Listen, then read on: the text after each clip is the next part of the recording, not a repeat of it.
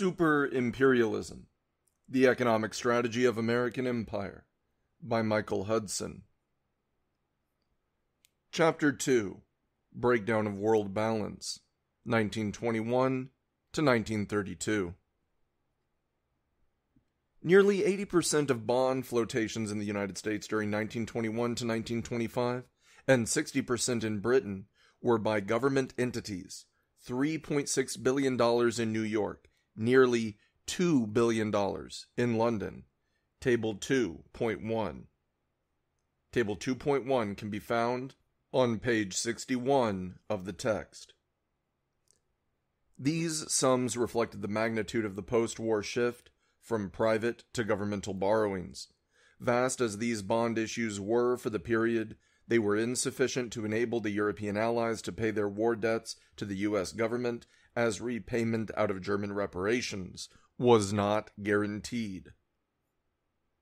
Foreign government borrowings in London of almost $2 billion, at a parity of $5 to the pound, were a mere 7% of the inter-ally war debts, and little more than 2% of the total inter-ally war debts plus German reparations obligations. Yet they overwhelmed private sector issues of $1.1 billion in London during 1921 to 1925. These were years of post-war recovery, of comparative prosperity for most of Europe. Yet the burden of inter-allied debts imposed by the United States compelled the governments of Europe, allies of the United States in World War I, to impoverish their national treasuries, to run deeper and deeper into debt, to deprive their industries of needed credits, to limit their export potentials, and to leave a clear field for the United States to grow as a world power to any extent and in any direction its government desired. These were the years when the United States was given and earned the name Uncle Shylock. The policy of compelling the European allies, ultimately Britain, to continue after the war to meet capital and interest charges on war debts to the United States was a political aggression of the highest order, in violation of the implied promises made during the war by the United States to its allies. Keynes proved correct in his judgment that German society would buckle in its attempt to meet its reparations schedule. Germany succumbed to hyperinflation during 1921 to 1922, resulting from its attempt to pay reparations in foreign currencies by throwing more and more Deutschmarks onto the foreign exchange markets. To prevent this seemingly bottomless pit, an international economic conference had been convened in Brussels in 1920, and another was held in Genoa in 1922. In spirit, these two conferences were precursors of the 1945 Bretton Woods meetings, proposing many of the aims and principles endorsed after World War II by the International Monetary Fund and World Bank. They were followed by the Dawes Plan in 1924 and the Young Plan in 1929 to coordinate the payment of intergovernmental debts by Germany to the Allied powers, but they could not paper over the fundamentally untenable situation. Under the burden of reparations, Germany's economy was bankrupt by the greatest inflation in history, as the cost of imports and paying foreign currency debts soared in keeping with the mark's decline. The German middle class was wiped out, sowing the seeds for the fascism to come. Shortly after Bonar Law became Conservative Prime Minister of Britain, in January 1923, he sent Stanley Baldwin and Montague Norman to Washington to negotiate the funding of Britain's war debt with U.S. Treasury Secretary Andrew Mellon. Former Liberal Prime Minister Lloyd George, just displaced by Mr. Law, described the business transaction between Mellon and Baldwin as being in the nature of a negotiation between a weasel and its quarry. The result was a bargain which has brought international debt collection into disrepute. The Treasury officials were not exactly bluffing, but they put forward their full demand as a start in the conversations, and to their surprise Mr. Baldwin said he thought the terms were fair, and accepted them. If all business was as easy as that, there would be no joy in its pursuit, but this crude job, jocularly called a settlement, was to have a disastrous effect upon the whole further course of negotiations on international war debts. The United States could not easily let off other countries with more favorable terms than she had exacted from us, and as a consequence the settlement of their American debts by our European allies hung fire for years, provoking continual friction and bitterness. Equally, the exorbitant figure we had promised to pay raised by so much the amounts which under the policy of the Balfour Note we were compelled to demand from our own debtors.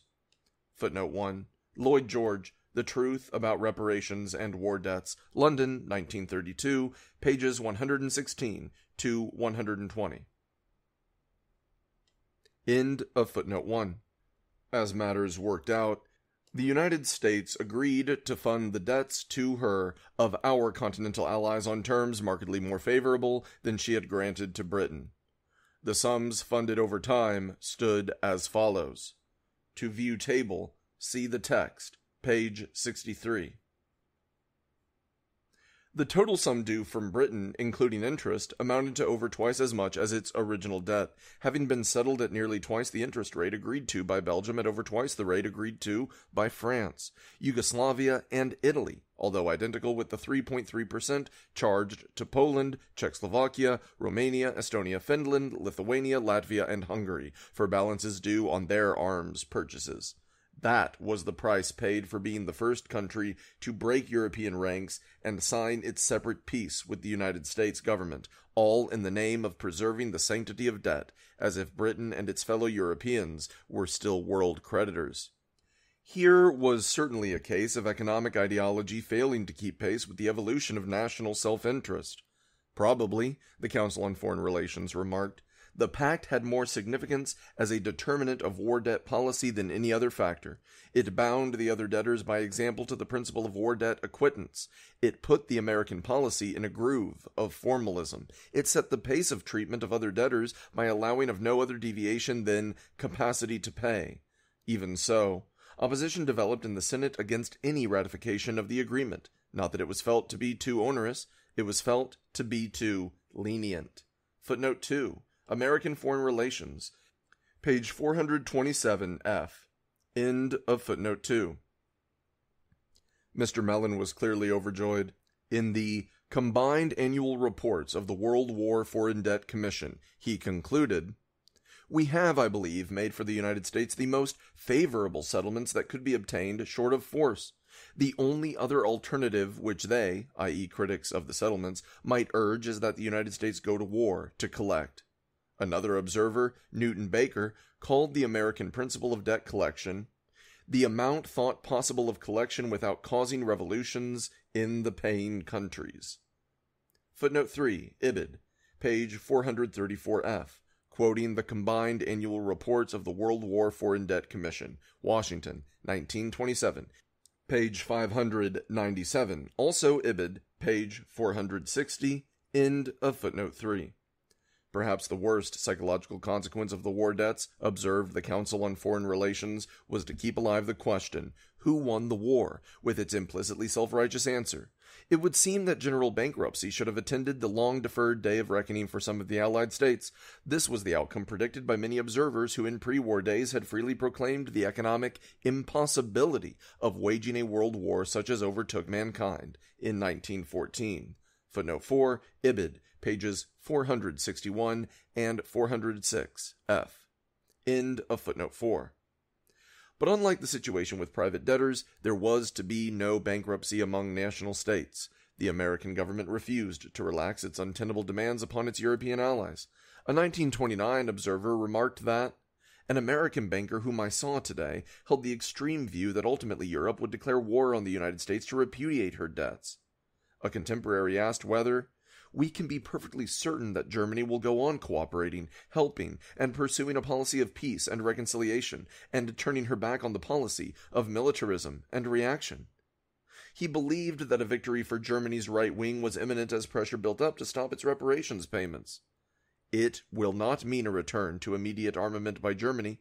It will not mean an immediate outbreak of war, but it will mean the reversal of the present German policy of constructive cooperation in the building up of world peace. Footnote 5. Mr. Deverall's comments on H.R. Brand's paper, The Reparations Problem. Opere citato, page 226, and Professor Baker's comments, page 221 F. End of footnote 5.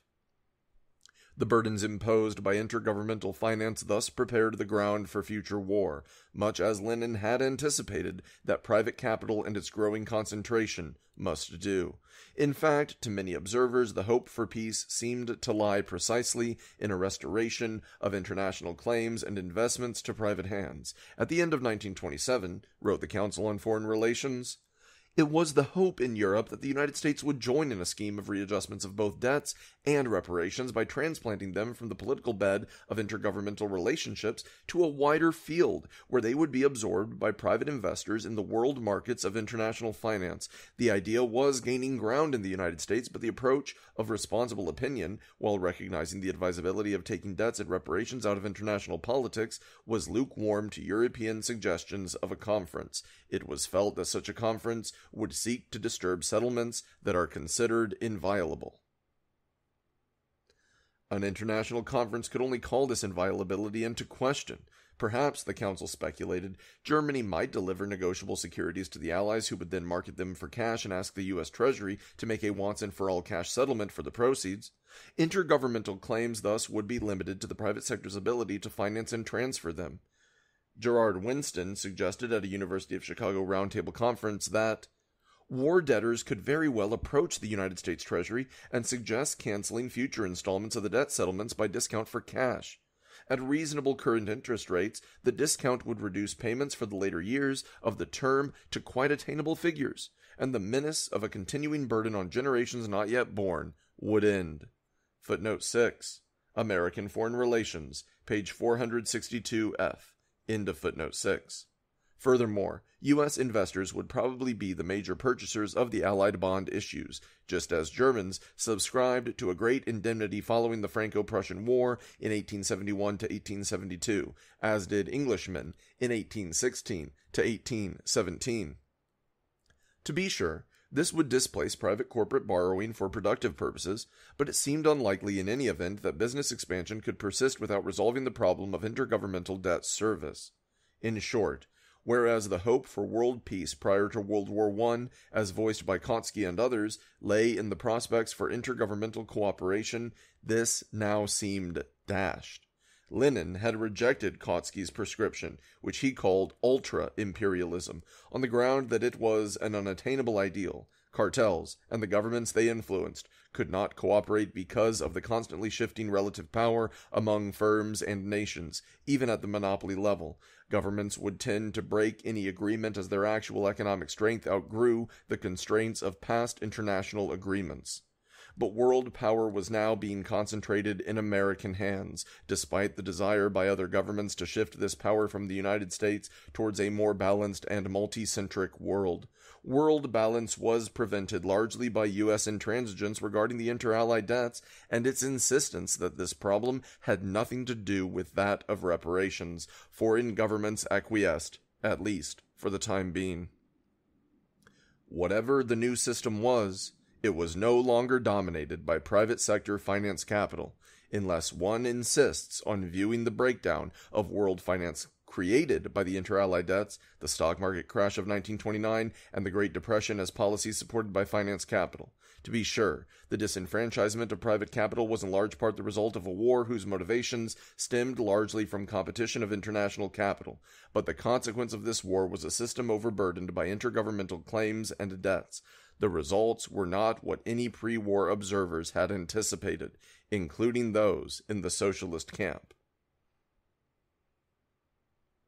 The destructive effect of the post-war intergovernmental debt system was aggravated by the fact that its financial claims had no counterpart in productive capital resources, leaving no real means by which it might be paid. It was rather a calculation of the cost of destroying Europe's resources. Keynes was quick to dispute the false analogy between the sanctity of private productive investments and the more tenuous post-war intergovernmental claims, and to deride the typical banker's view that a comparable system between governments on a far vaster and definitely oppressive scale, represented by no real assets and less closely associated with the property system, is natural and reasonable and in conformity with human nature. An old country could develop a young country by private investment to bring productive resources into being, so that The arrangement may be mutually advantageous, and out of abundant profits, the lender may hope to be repaid, but the position cannot be reversed. A young country such as the United States could not expect the older countries of Europe to be capable of outproducing her to the extent of generating a salable export surplus sufficient to amortize the heavy inter-allied debts and at the same time to meet internal needs. If European bonds are issued in America on the analogy of the American bonds issued to Europe during the 19th century, the analogy will be a false one, because, taken in the aggregate, there is no natural increase, no real sinking fund out of which they can be repaid. The interest will be furnished out of new loans, so long as these are obtainable, and the financial structure will mount always higher, until it is not worthwhile to maintain any longer the illusion that it has foundations. The unwillingness of American investors to buy European bonds is based on common sense. Footnote 7, Keynes, The Economic Consequences of the Peace, page 281, and A Revision of the Treaty, London, 1922, page 161, end of footnote 7. Europe could raise the funds necessary to amortize its inter-allied debts by generating a payments surplus with the United States in two ways. By expanding exports to it, that is, by making incursions into U.S. markets, and by borrowing from U.S. investors. As Frank Tussig emphasized, certain lines of American industry will experience additional competition from their European rivals. Consequences of this sort, even though less in quantitative importance than is commonly supposed, must be faced as a probable result of the debt payments. Footnote 8. Frank Tussig, The Inter-Allied Debts, Atlantic Monthly, 139, March 1927, quoted in Gerald and Turnbull, Selected Articles on Inter-Allied Debts and Revision of the Debt Settlements, New York, 1928, page 461, end of footnote 8. Commerce Department theoreticians suggested that the United States would have to evolve into a trade deficit nation in order to finance its receipt of debt service from Europe. If the European governments that have not yet started to pay their debts to the United States government should do so, there can be little doubt that imports of merchandise would regularly equal or exceed exports, as is usually the case with creditor countries. Footnote 9. U.S. Department of Commerce, The Balance of International Payments of the United States in 1923, Trade Information Bulletin, number 215, April 7, 1924. See also the 1924 report, page 27, end of footnote 9. These theoreticians accepted as axiomatic that debt repayments to the U.S. government must take precedent over other concerns, including some shift in trading patterns between the United States and other countries. The primacy in finance of government over private interests was made nakedly obvious. The dilemma for the United States lay in the contradiction between the role of world usurer played by the U.S. government as an autonomous economic institution and the injury this must inflict upon domestic industrial interests, and hence upon the nation, if European imports into the United States were to grow large enough to enable payment of the war debts.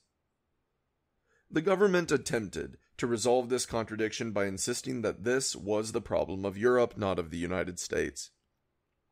Europe was told to meet its debt obligations, not by expansion of overseas commerce, but by limiting consumption in order to raise a surplus out of which to meet its debts. Footnote 10. Jacques Rueff and Bertel Oland were the major proponents of this idea, which the IMF has adopted as part of the absorption approach underlying its austerity programs. I review the long literature in Trade, Development, and Foreign Debt, Dresden, 2009, end of footnote 10. To monetize the output diverted from domestic consumption, Europe must sell abroad what it saved, but not in U.S. markets. Refusing to permit Europe to pay off its World War I debt by exporting more goods to the United States, America raised its tariffs in 1921 specifically to defend U.S. producers against the prospect of Germany and other countries replacing domestic U.S. production by depreciating their currencies under pressure of their foreign debts. Footnote 11. See, for instance, the U.S. Tariff Commission's monograph, Depreciated Exchange and International Trade, 2nd edition, Washington, 1922. End of footnote 11. In May of that year, prices had begun their collapse in the United States, following the drying up of European markets that had been supported by U.S. war and victory loans. An emergency tariff on agricultural imports was levied, followed in 1922 by the Fordney Tariff, which restored the high level of import duties set by the Payne-Aldrich Act of 1909. Tariffs on dutiable imports were raised to an average 38% compared to 16% in 1920. The government of the United States after World War I thus established the precedent that, through government international finance capital, the United States would shape the direction of growth in world commerce and simultaneously the consumption functions of other nations. U.S. tariffs served the double purpose of sheltering domestic industries and influencing the direction of world trade, each within the context of the paramount needs of intergovernmental debt service. Minimizing consumption in Europe increased both the margin out of which debt payments could be made and the creditworthiness of Europe, so that Europe could borrow in U.S. capital markets, further facilitating principal and interest payments on the intergovernmental debt. Even more devastating to foreign trade, the American selling price features of the 1909 Payne-Aldrich Act were restored as the equalized cost of production principle and applied to a number of commodity categories. This meant that tariffs were levied not according to the value of imports as charged by foreign suppliers, but according to the value of similar goods produced in the United States. The legislation made it virtually impossible for other economies to undersell U.S. producers in the American market. The president was authorized to raise tariffs wherever existing duties were insufficient to neutralize the production cost advantage that other countries enjoyed, thereby denying in law the competitive advantage that demands for reparations debt service was creating by forcing their exchange rates to depreciate. These U.S. acts blocked both Germany and the Allies from obtaining the dollars necessary to pay their intergovernmental debt by running a trade surplus with the United States, on the ground that such trade would displace American labor. The alternative for foreign government debtors was to raise the funds by new private sector borrowings in the United States. Labor spokesmen endorsed this policy of European borrowing in the U.S. private sector instead of selling more products to the United States. Matthew Wohl, vice president of the American Federation of Labor, recognized that the United States government was only going through the motions of collecting these debts. Europe is going to pay with one hand and borrow back with the other and go on using the capital just the same. It is better for us that it shall be so, instead of actually receiving payment in goods that would interrupt our own industries. I think it is a safe guess that 50 years from now, the United States will have more loans and investments abroad than it has had today, including these debts, and this will mean that we will not have received actual payment of these debts. They will only have changed their forms. Footnote 12. The effect on American workers of collecting Allied debts. Annals of the American Academy of Political and Social Science, 126, July 1926. Quoted in Gerald and Turnbull, Opere Citato, page 473f. End of footnote 12. The transformation of intergovernmental debts to private debts took the form of a triangular flow of payments. Funds flowed from the United States to Germany, from Germany back to the European allies, and from these back to the United States. During 1924 to 1931, U.S. private investors lent $1.2 billion to German municipalities and industries, and other countries lent an additional $1.1 billion. Footnote 13. The United States in World Affairs, 1931, page 145. End of footnote 13. The Reichsbank used these dollars to pay reparations to the Allied powers. Some went directly to Britain, others to France to be used by France to pay Britain on its wartime loans. Britain and the other European allies then paid the funds to the U.S. government to service their war debt. Intergovernmental claims thus became partially supplanted by and integrated with private investment capital. And by inflating the American credit base, Europe's debt repayments provided U.S. investors with still more funds to lend to Germany and other European countries. This circular flow of payments was maintained precariously, but with no realistic hope of it functioning perpetually. The assets required to underwrite the debt simply did not exist. As Keynes Riley described the situation, the European allies, having stripped Germany of her last vestige of working capital in opposition to the arguments and appeals of the American financial representatives at Paris, then turned to the United States for funds to rehabilitate the victim in sufficient measure to allow the spoliation to recommence in a year or two. Footnote 14. Keynes, The Economic Consequences of the Peace, page 284, end of footnote 14. For Germany and the Allies, wrote another economist, the only incentive to agree to pay is the opportunity to get new private loans not otherwise obtainable. The U.S. stake, from the beginning, was represented by the sum we could persuade our debtors to pay us, while not permitting our demands to rise so high as to prevent settlement and delay the restoration of international trade and commerce. We had nicely to appraise the relative values of old debts and new business. Footnote 15. Frank H. Simons, Debt Settlements. American Review of Reviews, 73, February 1926, page 155, quoted in Gerald and Turnbull, Opere Citato, pages 423 and 425. End of footnote 15. U.S. interest rates were held down, in part by the inflationary money creation facilitated by the Treasury's receipt of foreign debt payments. As is normal in such situations, the credit inflation made its first appearance in the money and capital markets. Prices for stocks and bonds were bid up considerably before commodity prices began to rise. By 1928, nearly 30% of bank assets were devoted to broker loans to finance stock market speculation, requiring only 20% down payment, with favored customers putting up as little as 10% of the price of their stocks. As rates on call loans ran above other market rates by wide margins, funds were drawn into the New York stock market from all over the country and from financial centers abroad, much of it in the form of short-term funds.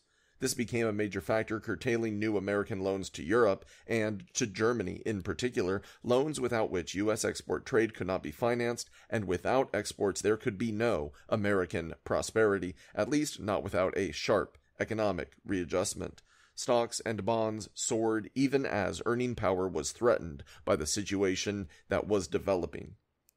An extraordinary volume of new issues of common stock was floated toward the end of the boom, $2.1 billion in 1928 and $5.1 billion in 1929, as compared with a total of $3.3 billion in 1921 to 1927, and the later post-war peak of $4.5 billion, $2.65 billion net change in 1961. Footnote 16. Gerald and Turnbull, Opere Citato, page 100F. End of footnote 16. After 1926, the Federal Reserve System helped Britain hold the pound sterling at its overvalued pre-war level by promoting low interest rates in the United States via a policy of monetary ease. As long as British interest rates exceeded those of the United States, Britain was able to borrow the funds needed to sustain its inter-ally debt transfer. Thus, American support for the pound sterling in 1927 implied low rates of interest in New York in order to avert big movements of capital from London to New York. But low interest rates fueled a stock market boom on credit.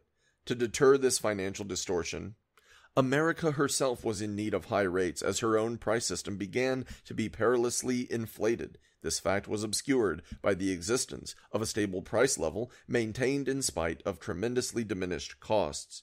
Footnote 17. Carl Polanyi, The Great Transformation, 1944, Boston, 1957, page 26. End of footnote 17.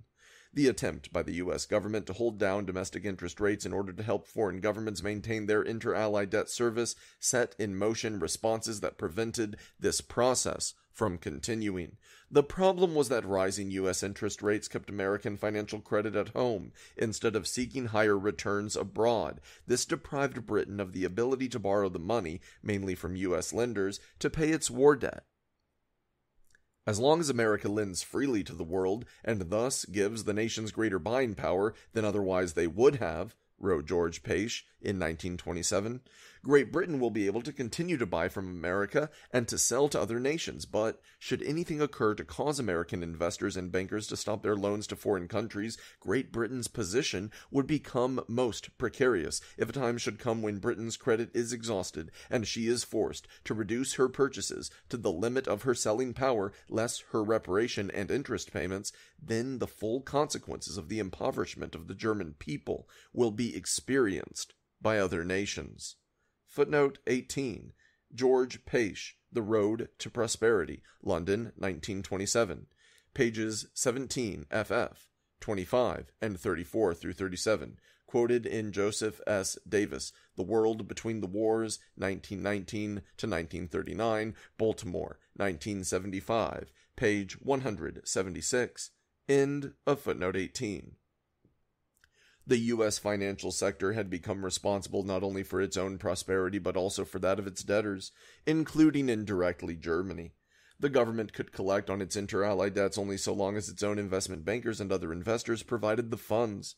To be sure, the longer this process continued, the longer it seemed that it could go on forever.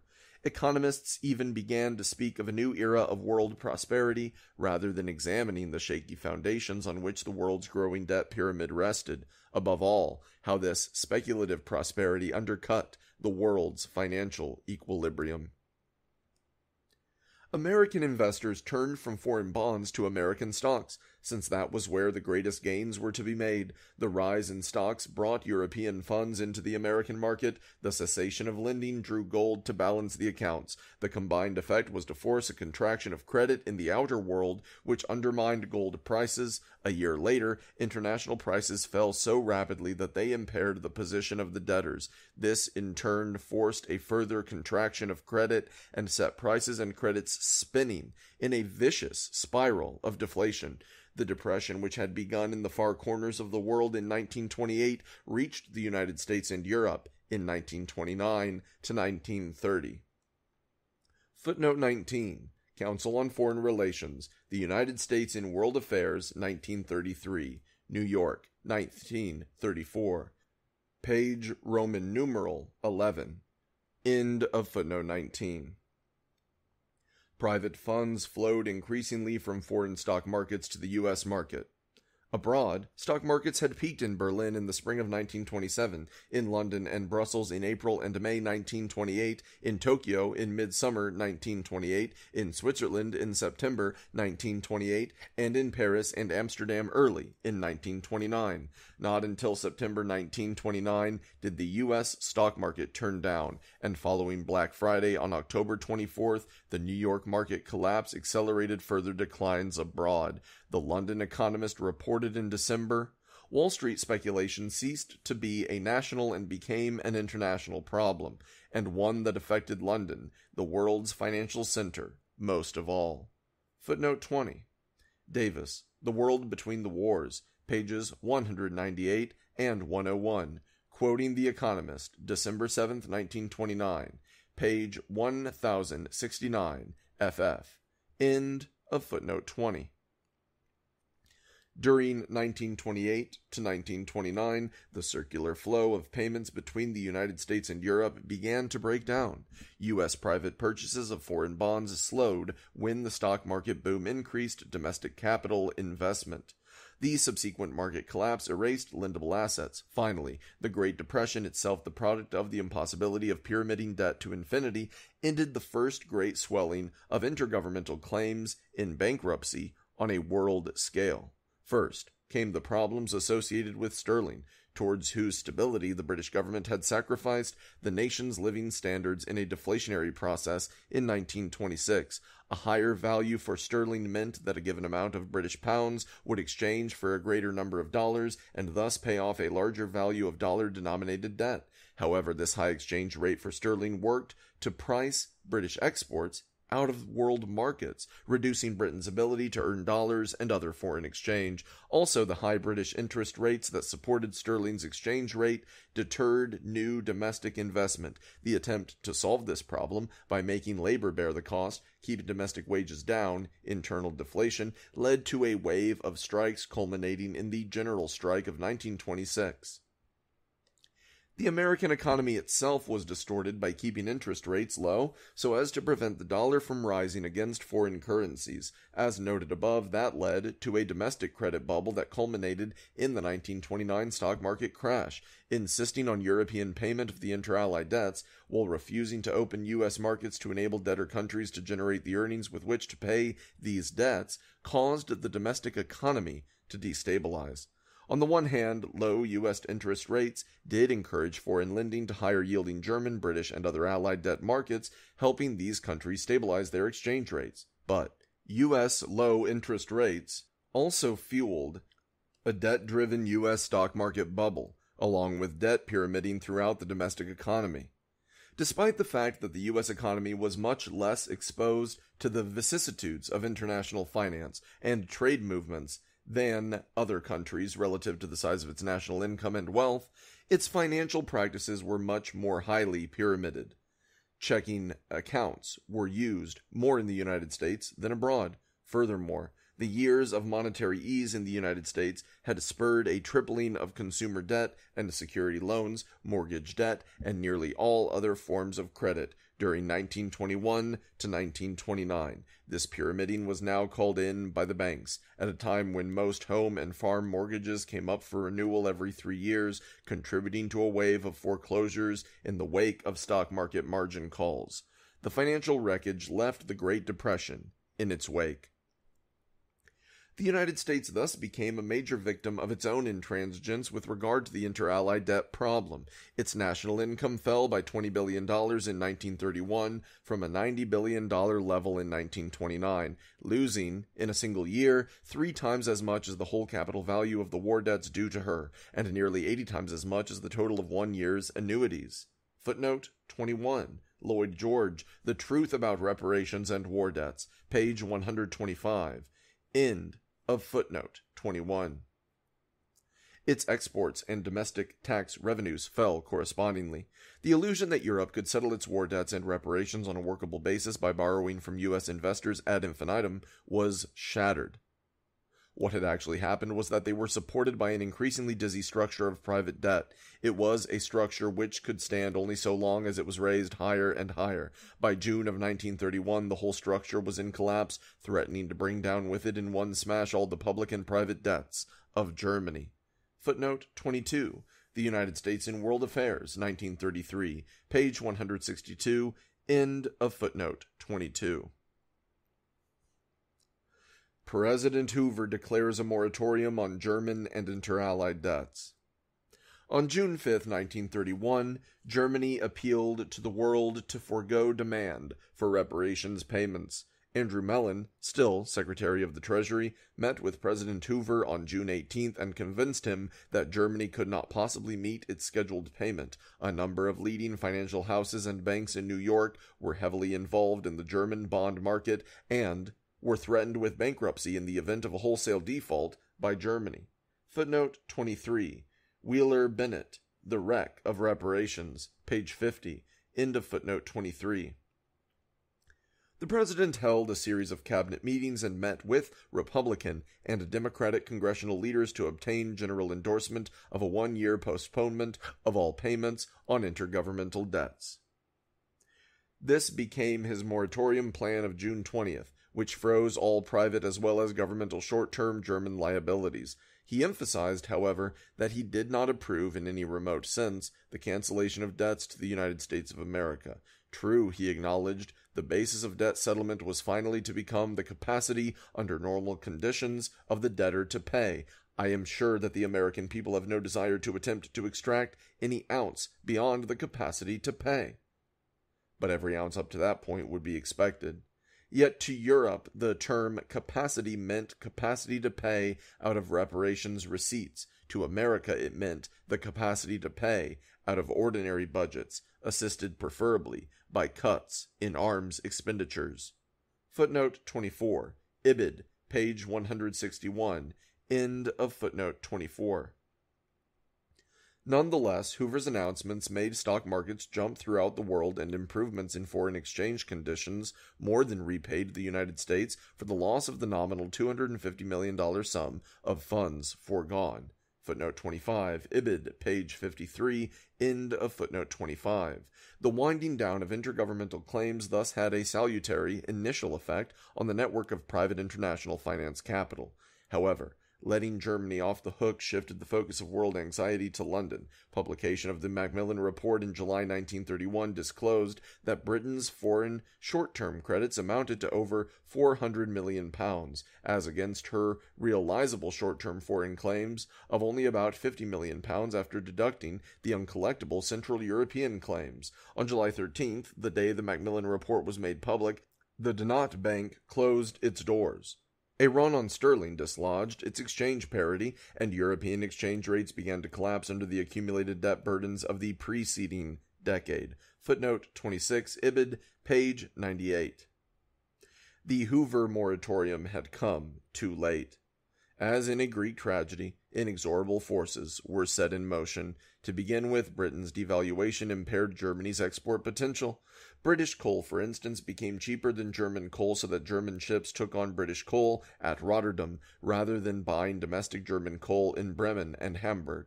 To make matters worse, many German firms had carried on their business in sterling and suffered considerable loss when its exchange rate fell. Footnote 27, Ibid, page 103F.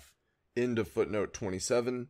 These events triggered a worldwide tariff and devaluation war. Britain abandoned the gold exchange standard, followed by Scandinavia, Sweden, Denmark, Norway, and Finland, along with Portugal, Greece, Egypt, Japan, several South American states with major trading ties to Britain, and by the British Commonwealth generally. These nations formed a de facto sterling area, capable in principle of turning the tables of international economic power against the gold standard countries led by the United States and France, which together were left with 80% of the world's monetary gold. But what good was this bullion if an alternative instrument, paper sterling, were to become acceptable by most of the world in preference to continued subservience to gold? That potential contributed to Anglo-French and Anglo-American economic tensions. Fear of a new world trading system based on devalued sterling underlay much of President Roosevelt's subsequent hard line towards Britain. How could this deterioration of the world economy have been avoided? The German government scarcely could have worked harder to meet its reparations obligations. Throughout the 1920s, there was little talk of suspending these payments, and Germany's political parties vied to devise ways in which the payment schedule might be met. Footnote 28, see for instance, Verhandlungen der Sozialisierungskommission über die Reparationsfragen. 2 volumes, Berlin, 1921. End of footnote 28. The European allies also tried their best to service their debts to the United States. This is not to say that they were blameless in their relations with Germany. The Poincaré government in France was especially vindictive, and after occupying the Ruhr in 1923, replied in the following words to Britain's protest over this act: "An eye for an eye, a tooth for a tooth." In strict accordance with the precedent established by Germany in 1871, the Ruhr district will be released only when Germany pays. The Reich must be brought to such a state of distress that it will prefer the execution of the Treaty of Versailles to the conditions created by the occupation. German resistance must cease unconditionally, without any compensation. Germany's capacity to pay cannot be established at all in the present confusion in her economy. Furthermore, it is absurd to fix it definitely, as it is continually changing. The German government will never recognize any amount as just and reasonable, and if it does, it will deny it on the following day. In 1871, nobody in the world cared whether France considered the Treaty of Frankfurt just and possible of execution. And what about the investigation of Germany's capacity to pay by impartial experts? What does impartial mean? Who has to select the experts? Footnote 29, quoted in Carl Bergman, The History of Reparations, New York, 1927, page 200. End of footnote 29. The Allies were extortionate in their ways of exacting tribute from Germany, but they were acting under the force majeure imposed by America's insistence that their war debts to the United States be paid to the last cent, including interest. Because the U.S. government was the ultimate claimant on all war debts, the failure to achieve a realistic solution to the transfer problem must be attributed to U.S. policy. Footnote 30. Like many third world debtor countries today, Germany could not inflate its way out of debt because the debt was denominated in dollars or other foreign currency which the German central bank, the Reichsbank, could not print. Central banks can create domestic currency, but not the dollars and other hard currencies necessary to pay foreign debts. Likewise, they cannot increase domestic taxes to pay their foreign currency debts because taxes are levied in local currency. This is what anti-German hardliners such as Jacques Rueff and Bertel Oland failed to see. At issue was what Keynes called the transfer problem in the 1920s, when the European allies demanded that Germany wreck its economy to pay reparations. It was all in vain.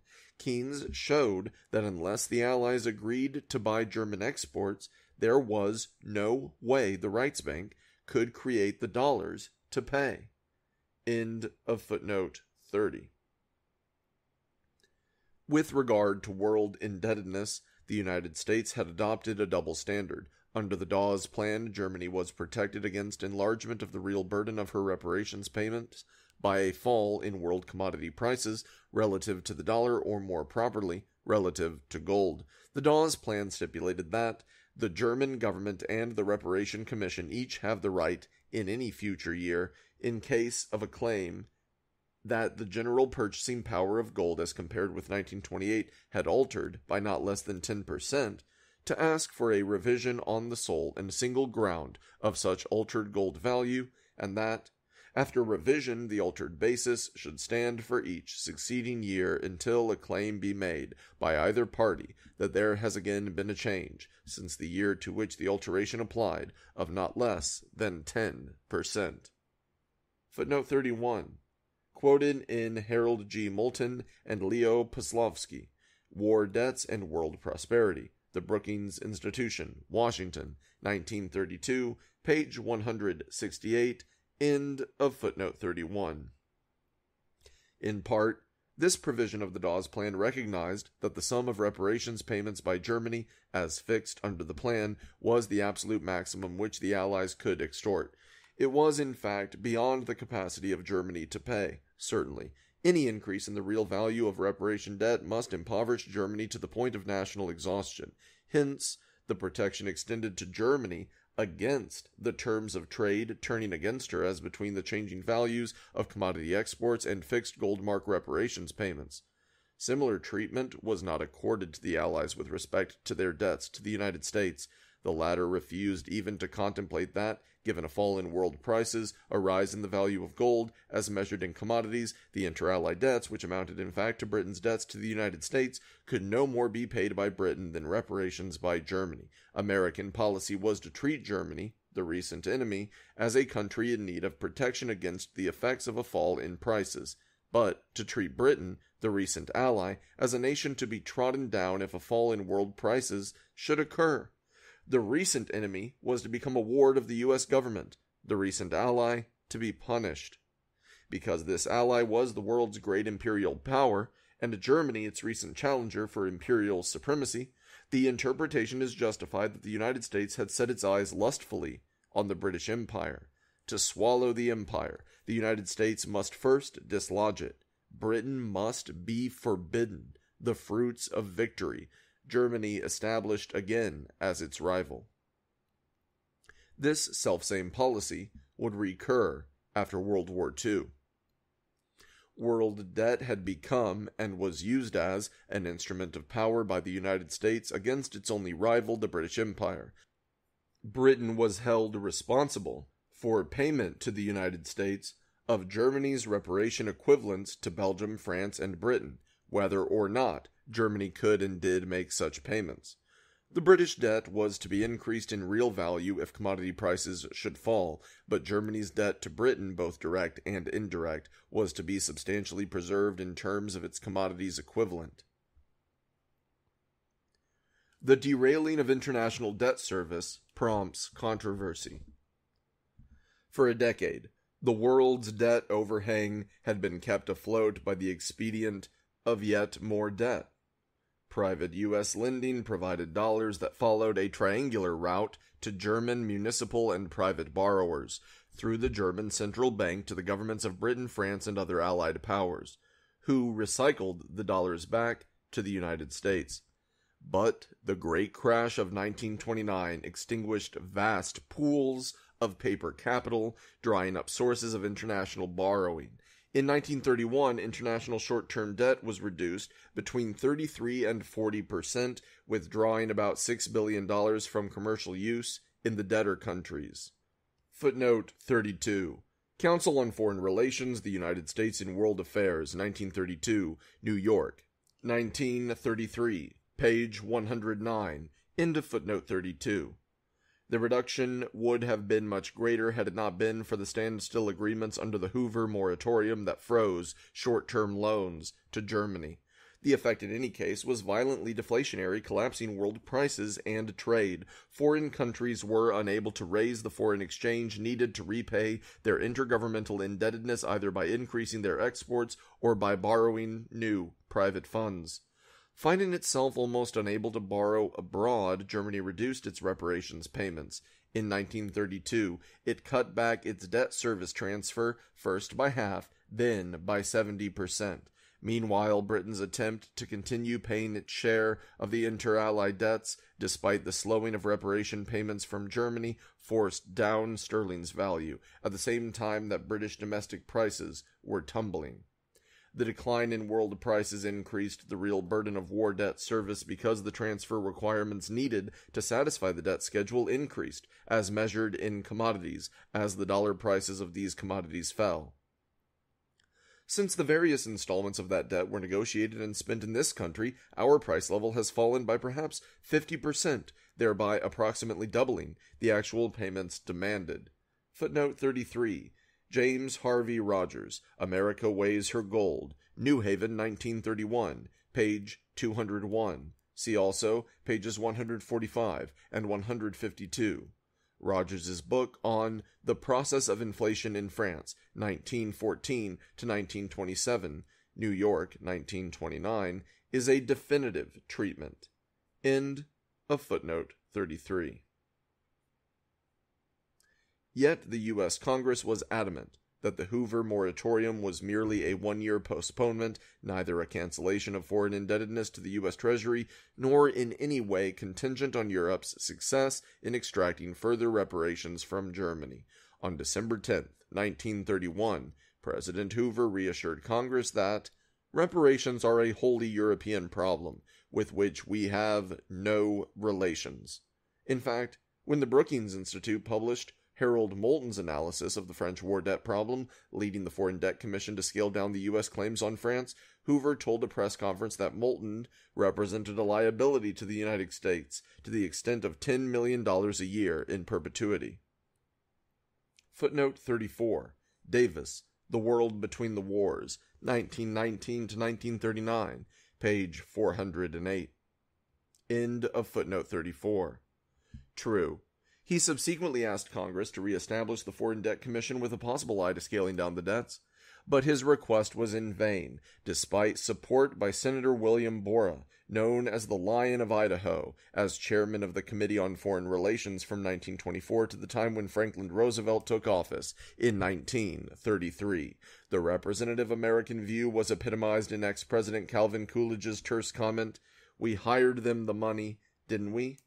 Footnote 35. Wheeler Bennett, The Wreck of Reparations, page 163, end of footnote 35. On December 17th, the House Ways and Means Committee reported, "It is hereby expressly declared to be against the policy of Congress that any indebtedness by foreign countries to the United States should be in any manner canceled or reduced." A minority report criticized President Hoover for proposing the reparations and debt moratorium in the first place without first having consulted the full Congress.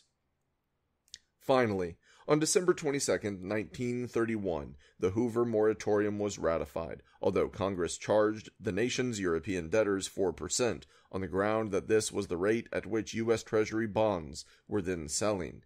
This somewhat awkwardly obliged the Allies to turn around and renegotiate their waiver of German reparations under the Hoover Plan, increasing the rate of interest charged on Germany's postponed payments from 3% to 4% and raising interest levies on their mutual indebtedness by an equal amount.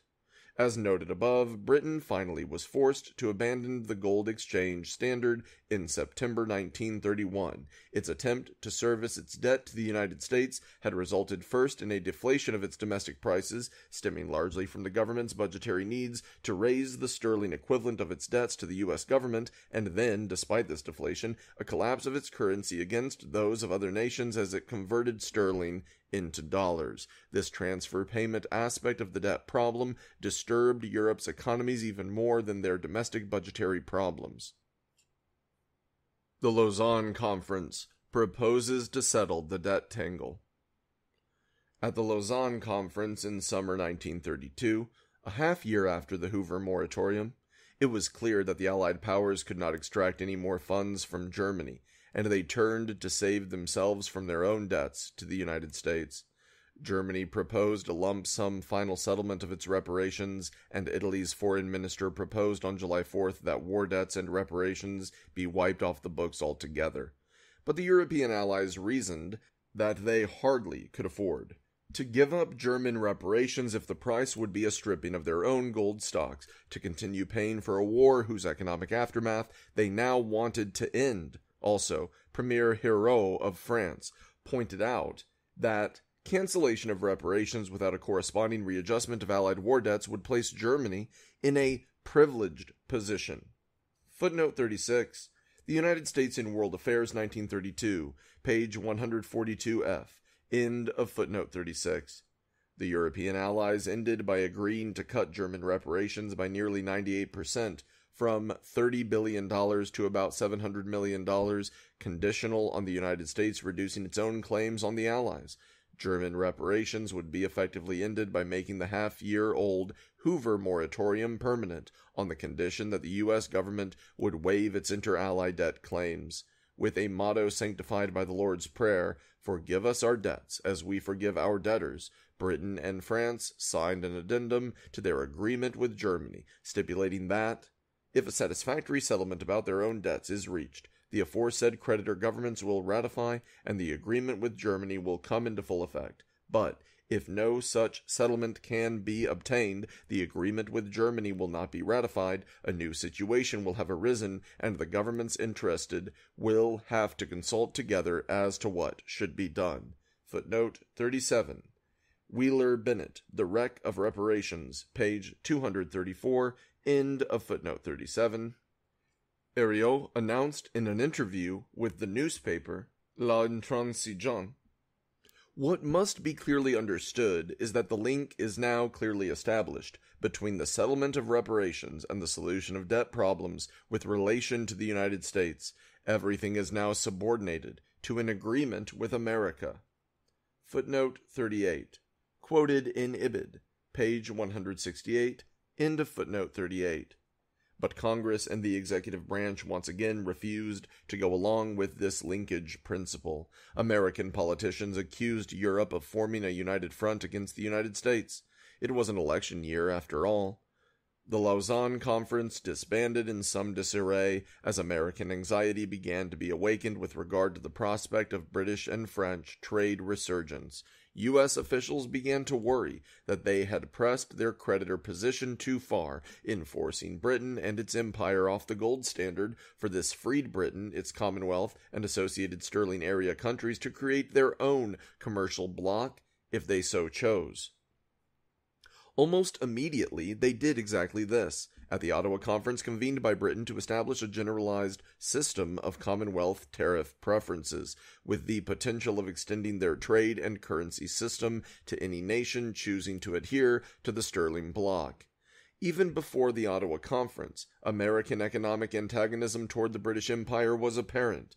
In the Senate debate on the Hoover Moratorium, Senator Reed of Pennsylvania dismissed as silly the idea that payment of war debts could present any great difficulty to a country like Great Britain, owning far-flung colonies, holding funds all round the circle of the globe, with museums stuffed with art treasures worth millions and millions.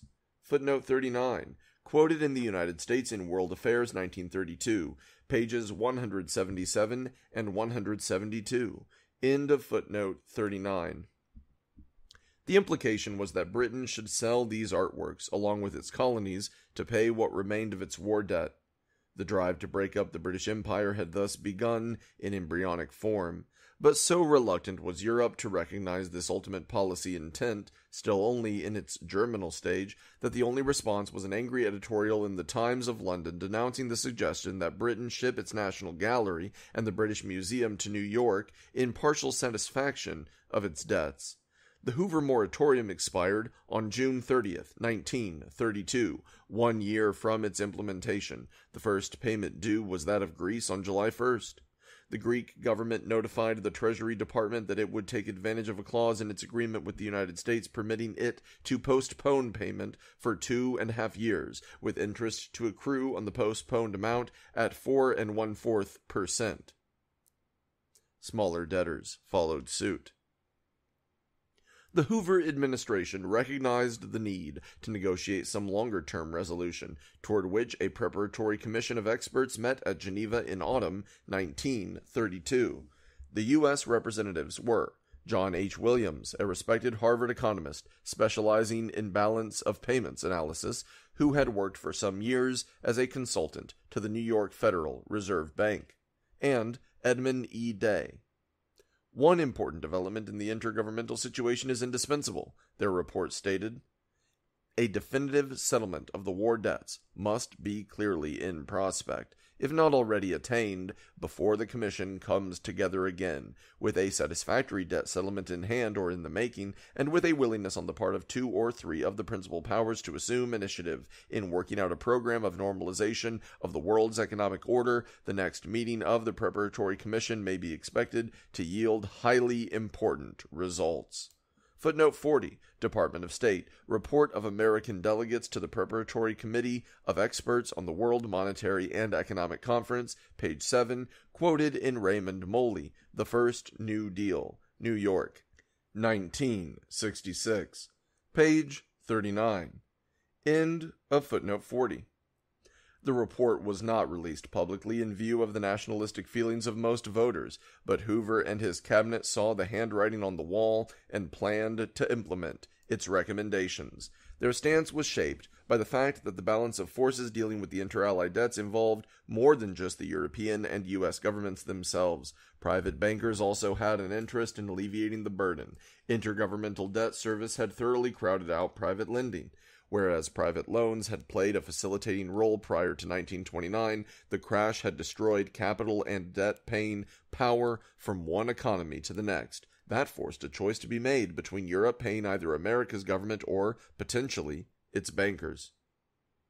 Enlightened and compassionate as the bankers' internationalist position may have been, it therefore was not entirely altruistic. They favored international debt leniency on the part of governments for much the same reason they did in 2000 when they urged that governments, the World Bank and IMF, forgive the official debts owed by the poorest third world countries. Their objective was not so much to let these debtors off the hook as simply to remove governments from their senior status as first claimants on the export revenues and foreign exchange generated by debtor countries selling off their public domain to pay foreigners. Government forgiveness meant that all the available revenues of the poorest countries would be freed to pay to large private global creditors. Farm interests also had a stake in alleviating Europe's debts. For the more it had to pay in debt service, the fewer dollars it could raise to buy U.S. farm output. However, noted Raymond Moley, President Franklin Delano Roosevelt's advisor on the debt issue, the debt payments are relatively unimportant in comparison with the interest on the private debts, foreign bonds, etc., and payments on short-term bank paper, of which 800 millions about are in New York. Footnote 41, Moley, The First New Deal, page 26, citing a memorandum Burrell prepared for him on November 15, 1932, in preparation for the meeting between Hoover and Roosevelt described in the next chapter. End of footnote 41. The issue of the primacy of intergovernmental or private finance capital thus became the determining issue. One or the other had to give. The question was whether intergovernmental debts or private loans would suffer. Favoring private creditors, Hoover and his Republican cabinet were amenable to seeing the government relinquish its claims on Europe. Roosevelt and his economic nationalists put the public sector's interest first, that of private creditors last. To Moley and Rex Tugwell, two of the leading members of Roosevelt's Brains Trust, that was the essence of the New Deal's political philosophy. Tugwell pointed out that one reason why the Eastern establishment's bankers favored cancellation, or at least a major reduction of the debts, was that it would help revive their own international loan business. That was the essence of their internationalist position. Even though the debtor countries were able to pay their installments, the international bankers wanted the government debts out of the way to help the revival of their own business abroad. Footnote 42, Ibid, page 25F, citing Rexford Tugwell, The Democratic Roosevelt, Garden City, 1957, page 256, end of footnote 42. The prospect of negotiating a settlement of European debts was disrupted when Roosevelt defeated Hoover by a heavy plurality in the presidential election held on Tuesday, November 8, 1932. The Democrats also captured the Senate and House of Representatives, giving the White House control over policy. No mention of the war debt issue had been made at the Republican National Convention held in June 1932, but the Democratic Convention formulated a plank registering opposition to their cancellation.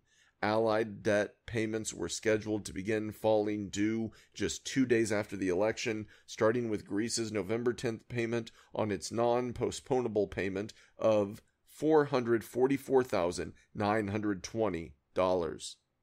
It defaulted. That was not unexpected, in view of its June request for a postponement. More unsettling that day was the fact that the British and French ambassadors had called on the Secretary of State, Henry L. Stimson, to ask for a review of the entire question of debts and, pending such a review, for a postponement of the installments due on December 15th.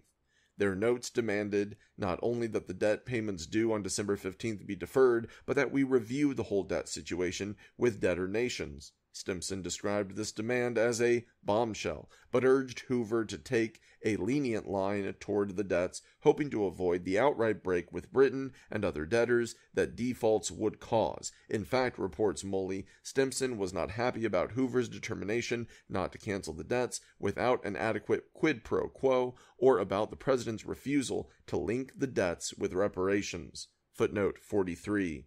Ibid, page 22F and 43F, citing Stimson's diary in the Yale University Library. End of footnote 43. Roosevelt, Moley, and Tugwell took a much less internationalist position, reflected in Moley's complaint that Stimson's professional life had been that of a New York lawyer in close contact with the great international financial and cultural community that centered in that city. He leaned heavily upon advice from New York, especially from the partners of the Morgan Company. As a result, Stimson's sympathies for any relationship with the New York banking community were greater than Hoover's and Treasury Secretary Ogden Mills's. Footnote 44. Ibid. End of footnote 44. Roosevelt's supporters, especially from the western silver states, were soft money populists, sympathetic to debtor-oriented inflationists, as the West owed money to the East Coast bankers. America's leaders thus looked first to the domestic economy, not anticipating the scope of the world's financial problems or grasping the extent to which the nation's hard line toward European war debts would provide new impetus, urging the continent toward a renewed nationalism and autarky that would culminate in World War II. America's reasoning was not devilish as far as it went, but it did not go far enough. Europe did everything it could to avoid defaulting on the tangle of reparations and inter-allied debt payments in the absence of U.S. permission to stop payment. Such permission was not given. America left Europe virtually no alternative but to pursue creditor-oriented deflationary policies at first, and protectionist and nationalistic policies after the dollar was devalued in 1933 to 1934. Domestically, the United States adhered to a much more populist, debtor-oriented economic philosophy than did Europe, but internationally, it held to a hard creditor line. End of Chapter 2.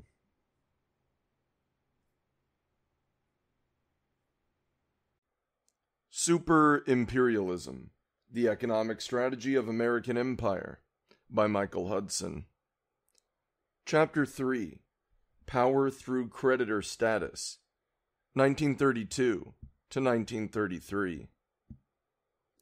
I shall spare no effort to restore world trade by international economic readjustment, but the emergency at home cannot wait on that accomplishment.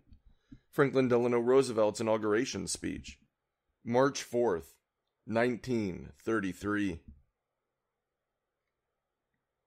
It is not the job of political leaders to adopt economic policies based on broad principles that appear to best serve the world as a whole. Voters expect heads of state to pursue the national interest. Far-sighted leaders may look to the long run rather than pursuing merely transitory advantages, and the long-term position no doubt is helped by growth in the world economy. But the means to such growth reflect a composite of calculated pursuits of national interest, not its subordination to the advantage of other economies. No nation has shown itself more aware of this distinction between national self-interest and cosmopolitan ideals than the United States. This is partly because of congressional veto power over foreign policy. It is hard enough for the executive branch to mobilize U.S. policy, even at the national level, answerable as it is to congressmen and senators representing their local interests. As a result, politicians, since the Civil War, have set aside protectionist policies to pursue the goals of more open trade and markets, currency stability, and the responsibilities of world leadership only when these policies have been calculated to support America's own prosperity. When economic expansion at home has called for federal budget deficits, monetary inflation, competitive devaluation of the dollar, agricultural protectionism, industrial trade quotas, and other abandonments of internationalist principles, the United States has been much quicker to adopt nationalist policies than have other industrial nations. Also important to understanding America's singular approach to international relations is the sheer size of its home market. U.S. economic policy traditionally has looked to this domestic market as the main spring of economic growth, rather than depending on foreign markets for its major stimulus. This policy of self-reliance was what John Hudson had urged upon Europe as an alternative to its attempts to monopolize foreign markets through the colonialism that helped bring on World War I. In this respect, American isolationism contained an element of idealism, and even anti-militarism, at least as expressed by the American school's economic theory. European countries historically have been more internationally oriented.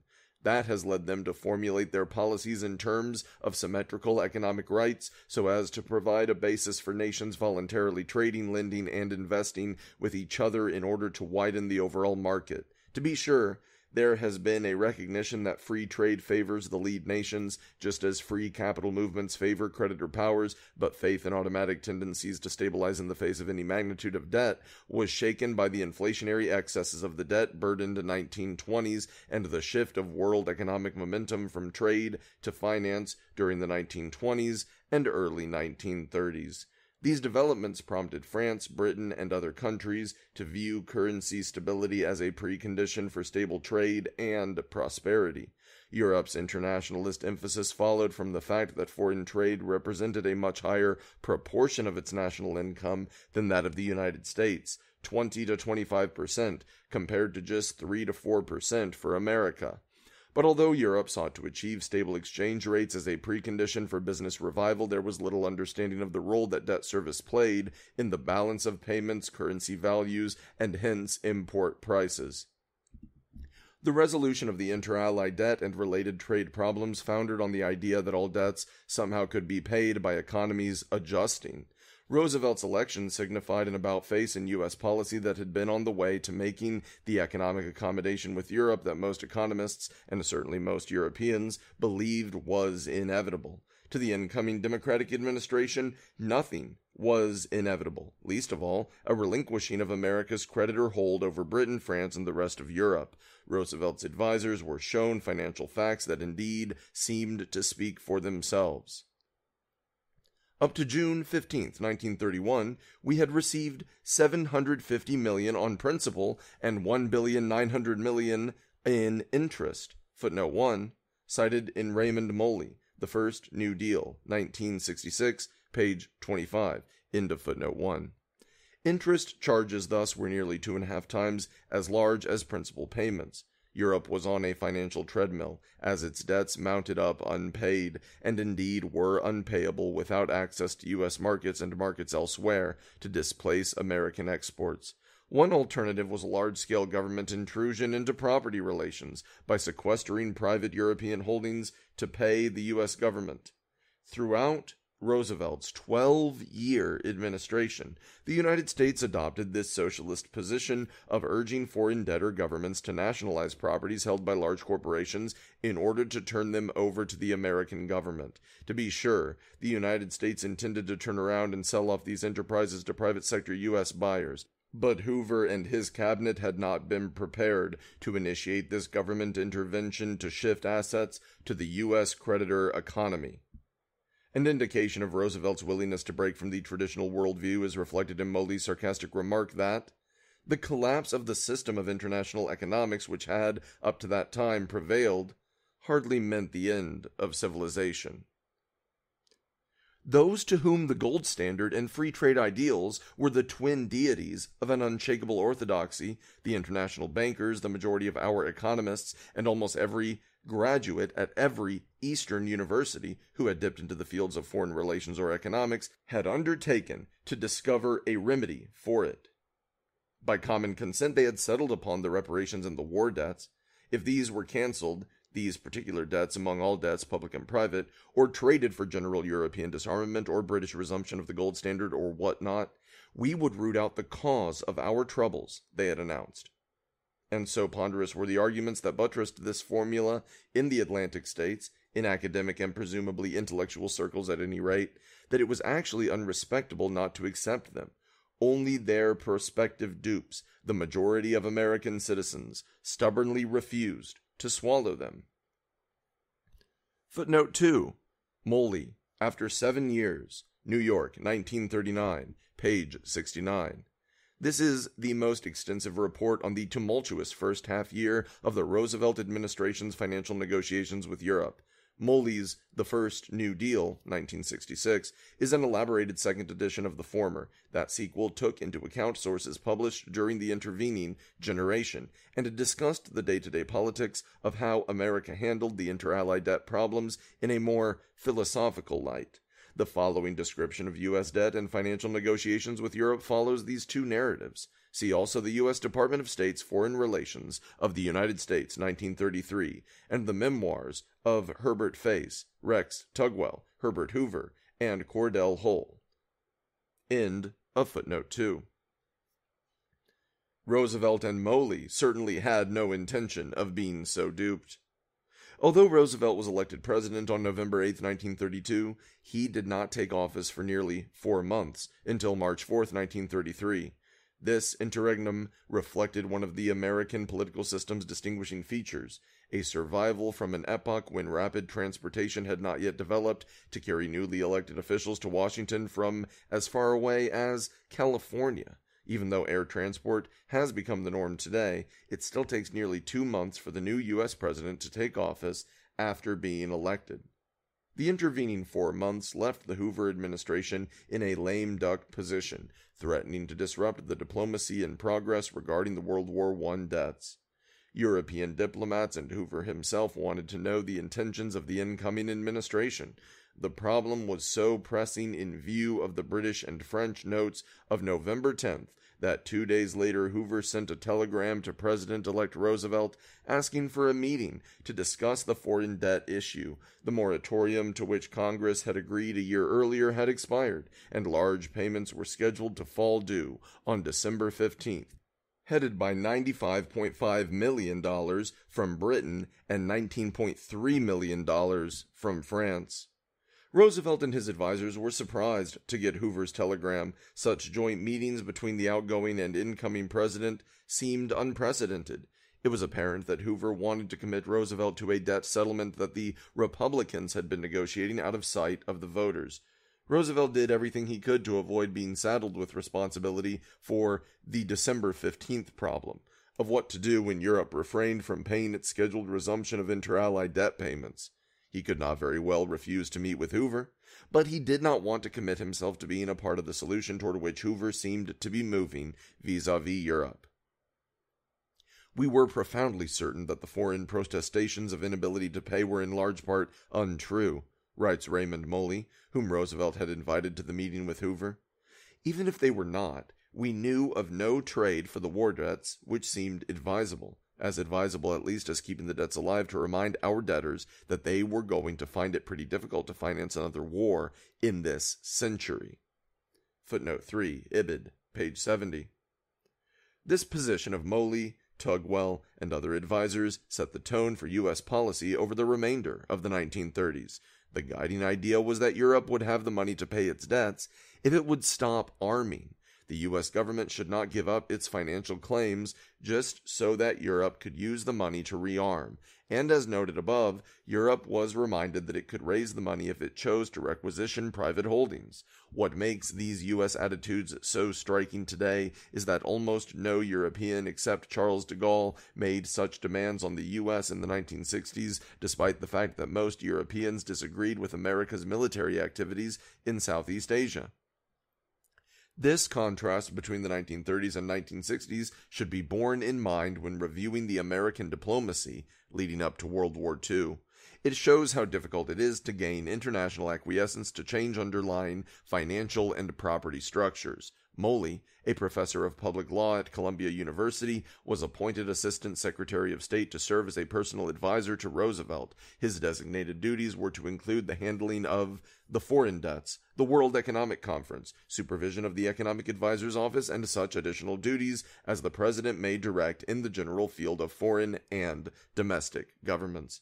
Footnote 4. Moley, after 7 years, pages 81 and 116, and The First New Deal, page 60, end of footnote 4. As an isolationist, he did not want to serve under Secretary of State Cordell Hull, a single-minded free trade internationalist from Tennessee, who gave up what was in effect a lifetime Senate seat to serve in Roosevelt's cabinet. But Roosevelt picked Moley precisely for his to hell with Europe attitude, and kept him independent of Hull. Roosevelt meets with Hoover to discuss the debt problem.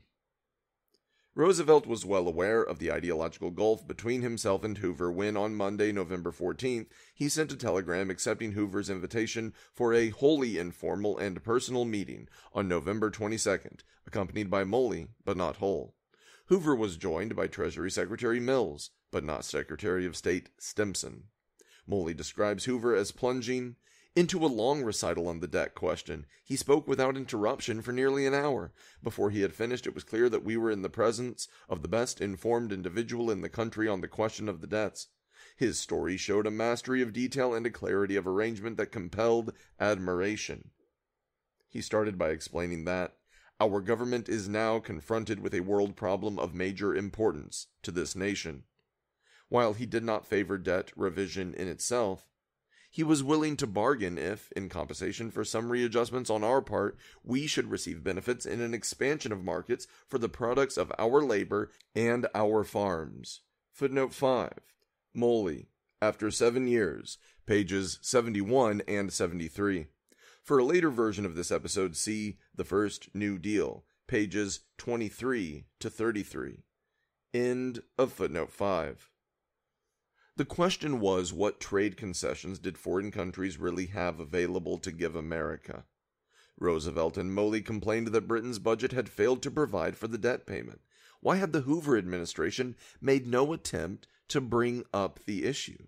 The debt agreement stipulated that questions concerning adjustment of the debt should be brought up 90 days before payment was due. But this period had passed, and Britain and France had not sent notes to the State Department until November 10th. Had Hoover promised these countries that if he were reelected he would pressure Congress to forgive the debts? If so, how had he planned to get Congress to approve of such a settlement? Finally, and this was the core of our doubts and misgivings, we wondered if there was any truth in the rumor that the president had promised French Premier Laval or Prime Minister MacDonald, when these gentlemen visited him, that he would attempt to bring about a complete readjustment of the debt situation. Men close to Laval openly made this claim. The British seemed to believe it. I was later flatly told by 3 of the highest British officials that such had been the import of President Hoover's conversations. Footnote 6. Moley. After 7 years. Page 71F. See also The First New Deal, page 26. That book's appendix reproduces a list of the questions that Roosevelt wrote down on index cards for discussion with Hoover. End of footnote 6. Laying out the common ground between his views and Roosevelt's, Hoover described the inter-allied debts as indeed being normal business obligations, not political debts, but the way the United States could best negotiate them was indeed political, on a country-by-country, that is, divide-and-conquer, basis, treating each country individually and bargaining for trade concessions or other benefits in exchange for relinquishing America's debt stranglehold. Hoover even argued that the Allied debts were not related to reparations receipts from Germany, a link that would have let the Allies off the hook from paying the United States once Germany stopped paying them. America had played no role in setting reparations, but had simply sold arms on credit and then provided post-war aid. On the other hand, Hoover pointed out, the fact was indeed that the debtors simply could not meet their scheduled December 15th payment. Britain had only $78 million available. If it threw more sterling onto the market to buy dollars, the pound would decline, forcing the dollar up, and with it U.S. export prices relative to those of Commonwealth producers. Then, describes Moley, Mr. Hoover moved to one of those plausible generalizations into which he so frequently fell. Either cancellation or default, he said, would shake international credit, and that would cause economic shivers to pass through this country. Footnote 7. Ibid. Page 74. Thus, while both cancellation and default ought to be avoided at all costs, we could not insist upon payment without extending some hope of revision or re-examination unless we wanted to force the European nations to establish a united front against us on economic questions. The price of this policy would be grave repercussions, both here and abroad. Hoover, therefore, wanted to revive the debt commission called for at Lausanne the preceding summer, for which his administration had been preparing, and he was not amenable to Roosevelt's intention of using public regulation to shift power into the hands of government agencies, to the executive branch. Roosevelt, for his part, rejected Hoover's emphasis on restoring financial normalcy. His solution was to regulate business, whereas Hoover took the political, legal, and public regulatory structure for granted. The idea of business as usual, Roosevelt believed, had brought on the Depression, which was the result of structural problems stemming from the concentration of financial power. Hoover reports that he concluded the meeting by asking Roosevelt to join him in calling for a meeting with congressional leaders of both parties, which I would call for the next day at the White House, where we would jointly urge the reactivation of a war debt commission. This would at once display our united front in the foreign field. Footnote 8. The Memoirs of Herbert Hoover, 3rd. New York, 1952. Page 179. Quoted in Moley, The First New Deal, page 28. End of footnote 8. But without Roosevelt's support, he recognized, he could not get the congressional assent that was needed to wind up the debt issue. Hoover therefore invited Roosevelt to join with him in naming a bipartisan government commission to negotiate with Europe.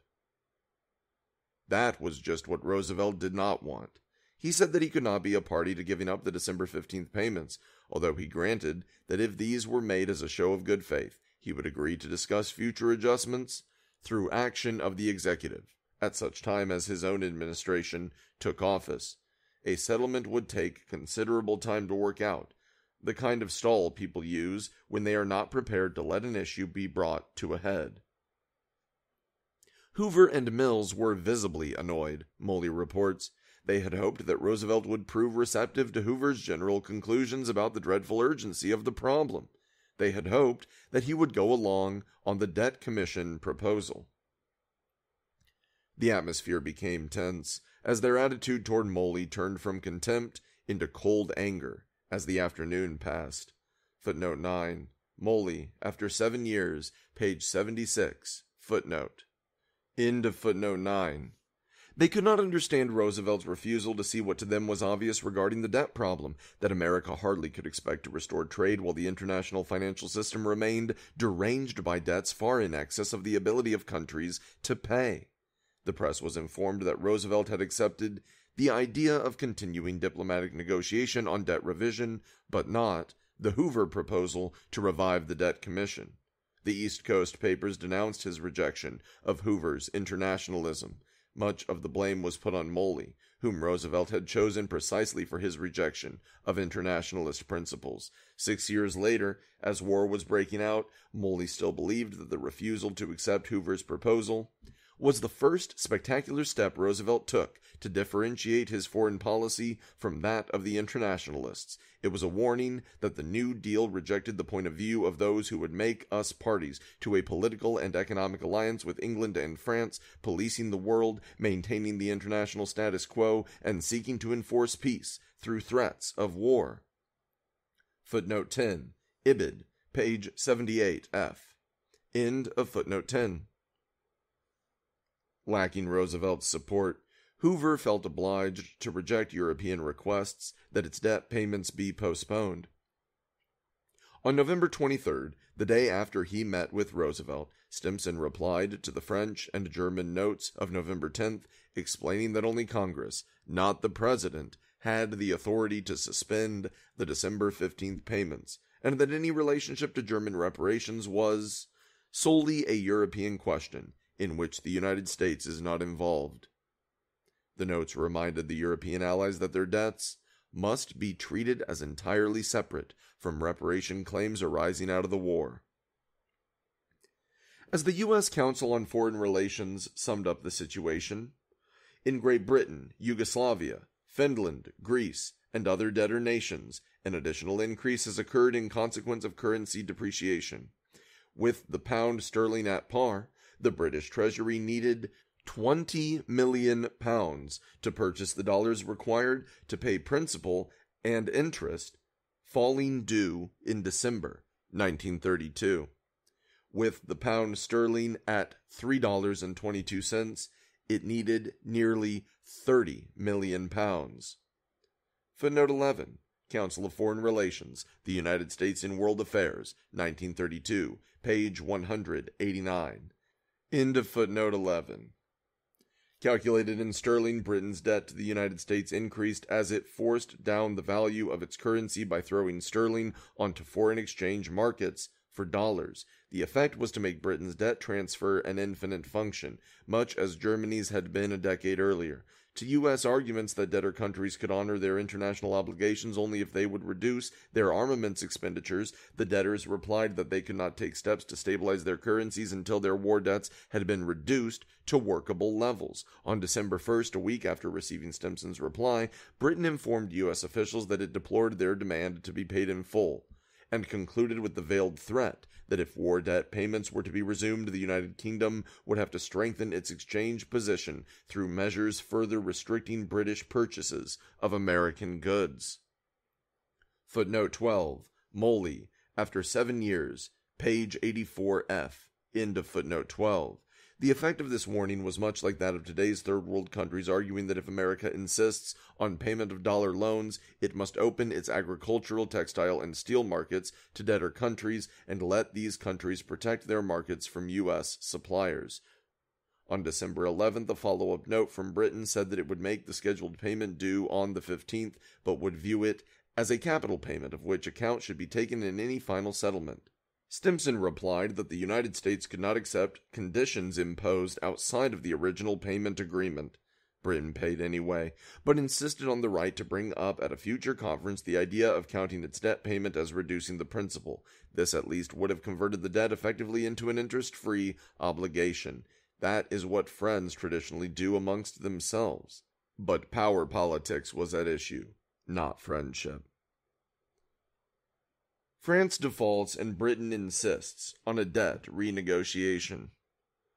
Britain paid in full on December 15th, but France defaulted, claiming that suspension of its payment was the normal, equitable, and necessary sequel to the Hoover moratorium. What infuriated U.S. officials was that, unlike Britain, the French had the money and could have paid in their view, but chose not to do so as a matter of policy. Britain had never made the debt issue so categorical. It had asked politely, hat in hand, for debt forgiveness, not insisted on this imperiously, as if it were a matter of obvious common sense. The Chamber of Deputies authorized payment only if the U.S. would join an international conference designed to adjust all international obligations. Footnote 13. Moley, after 7 years, page 85, and The First New Deal, page 38. End of footnote 13. Britain, with its good behavior that had been so pleasing to the Americans, exemplified precisely what the French wanted to avoid. Yet Premier Hérault paid a steep price, as his government fell when he failed to persuade the Chamber of Deputies to follow the British course. Another step was being taken on the path leading toward World War II. On December 16th, Moley and Tugwell were presented with the Williams Day report that had been prepared for Hoover's intended follow-up conference to Lausanne. Moley was alarmed to see that it took just the opposite position from the priority Roosevelt and Congress wanted to give to the domestic market.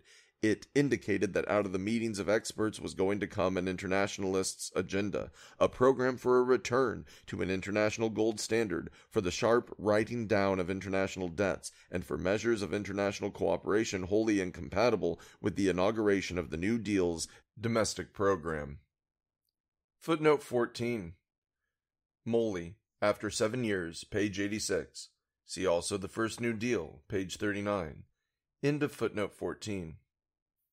Roosevelt believed that domestic recovery must take precedence over international concerns. Economic restructuring at home would cure the Depression, the restructuring that the New Deal promised to bring about, not a revival of foreign trade. Moley was sick at heart upon hearing from Geneva that Professor Williams had said that he personally believed that a debt settlement was the chief contribution that the United States could make to the conference. He worried that Europe might succeed in bamboozling America at any such international meeting. The more we'd considered what might come of the conference, as a matter of fact, the less importance it seemed to have to the United States. As the agenda for the conference offered no real prospect of substantial benefits to this country, why then bother with it at all? Why not simply demand continued payment? In the winter of 1932 to 1933, our problem was to make them understand plainly that we saw what was up and refused to be out-traded, and our immediate task was to resist the efforts of their sympathizers in this country to persuade us that there was an inseverable relation between debts, world economic recovery, and disarmament. Footnote 15.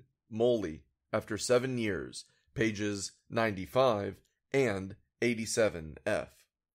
End of footnote 15.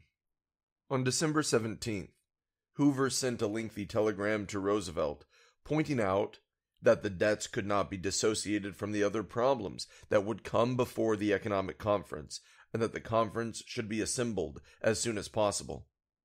Picking up the argument that he had made at their November meeting, he once again urged Roosevelt to join with him to select a delegation to make progress in reducing the level of intergovernment debt. Footnote 16. Moley, The First New Deal, page 39f. C. Hoover, Memoirs, Volume 3, page 185 ff. End of footnote 16. But Roosevelt would not go along. So 2 days later, on December 19th, Hoover found himself obliged to announce in a special message to Congress that the government had declined to grant Europe the requested postponements. As we considered that such action would amount to practical breakdown of the integrity of the agreements, would impose an abandonment of the national policies dealing with these obligations separately with each nation, would create a situation where debts would have been regarded as being a counterpart of German reparations and indemnities, and thus not only destroy their individual character and obligation, but become an effective transfer of German reparations to the American taxpayer, would be no relief to the world situation without consideration of the destructive forces militating against economic recovery, would not be a proper call upon the American people to further sacrifices unless there were definite compensations. Footnote 17, quoted in The United States in World Affairs, 1932, pages 177 and 172. End of footnote 17. Roosevelt replied to Hoover's message that day, reiterating that he looked upon the three questions of disarmament, debts, and economic relations as requiring selective treatment, and that there was no reason to submerge the economic conference in conversations relating to disarmament or debts. There was a relationship, but not an identity. As Moley put matters, the British wanted to establish, if possible, the theory that unless debts were settled there could be no possibility of agreement on other economic questions, but we could take in good part this natural attempt of the British to outtrade us without falling for it. And what was there to be gained by rushing into a conference with people who had championed the substance of the British proposals even before the British had made them? All negotiations should be put on hold until after March 4th, when a strongly democratic Congress would be put in place, immune to such internationalist Anglophilia. Footnote 18. Moley, after 7 years. End of footnote 18. Seeing a crisis brewing with Europe, Hoover suggested on December 20th that Roosevelt pick an advisor, someone knowledgeable about international affairs, such as Owen Young, Colonel House, or presumably nearly anyone other than Moley. Roosevelt granted that. The British were probably entitled to special consideration because we had been less lenient with them than any of our other debtors in the debt settlement. But he insisted that any debt negotiations after March 4th would have to be conducted by the officials he had appointed. As for the economic conference, the topic of debts was a disruptive side issue that should not be brought up. Creditors never want to hear about why debtors can't pay, after all, preferring to focus single-mindedly on the debt that is owed. Roosevelt's main concern was the U.S. economy in any event, and he decided that no further meetings with Hoover, Stimson, or others were necessary regarding the debt issue prior to his taking office in March.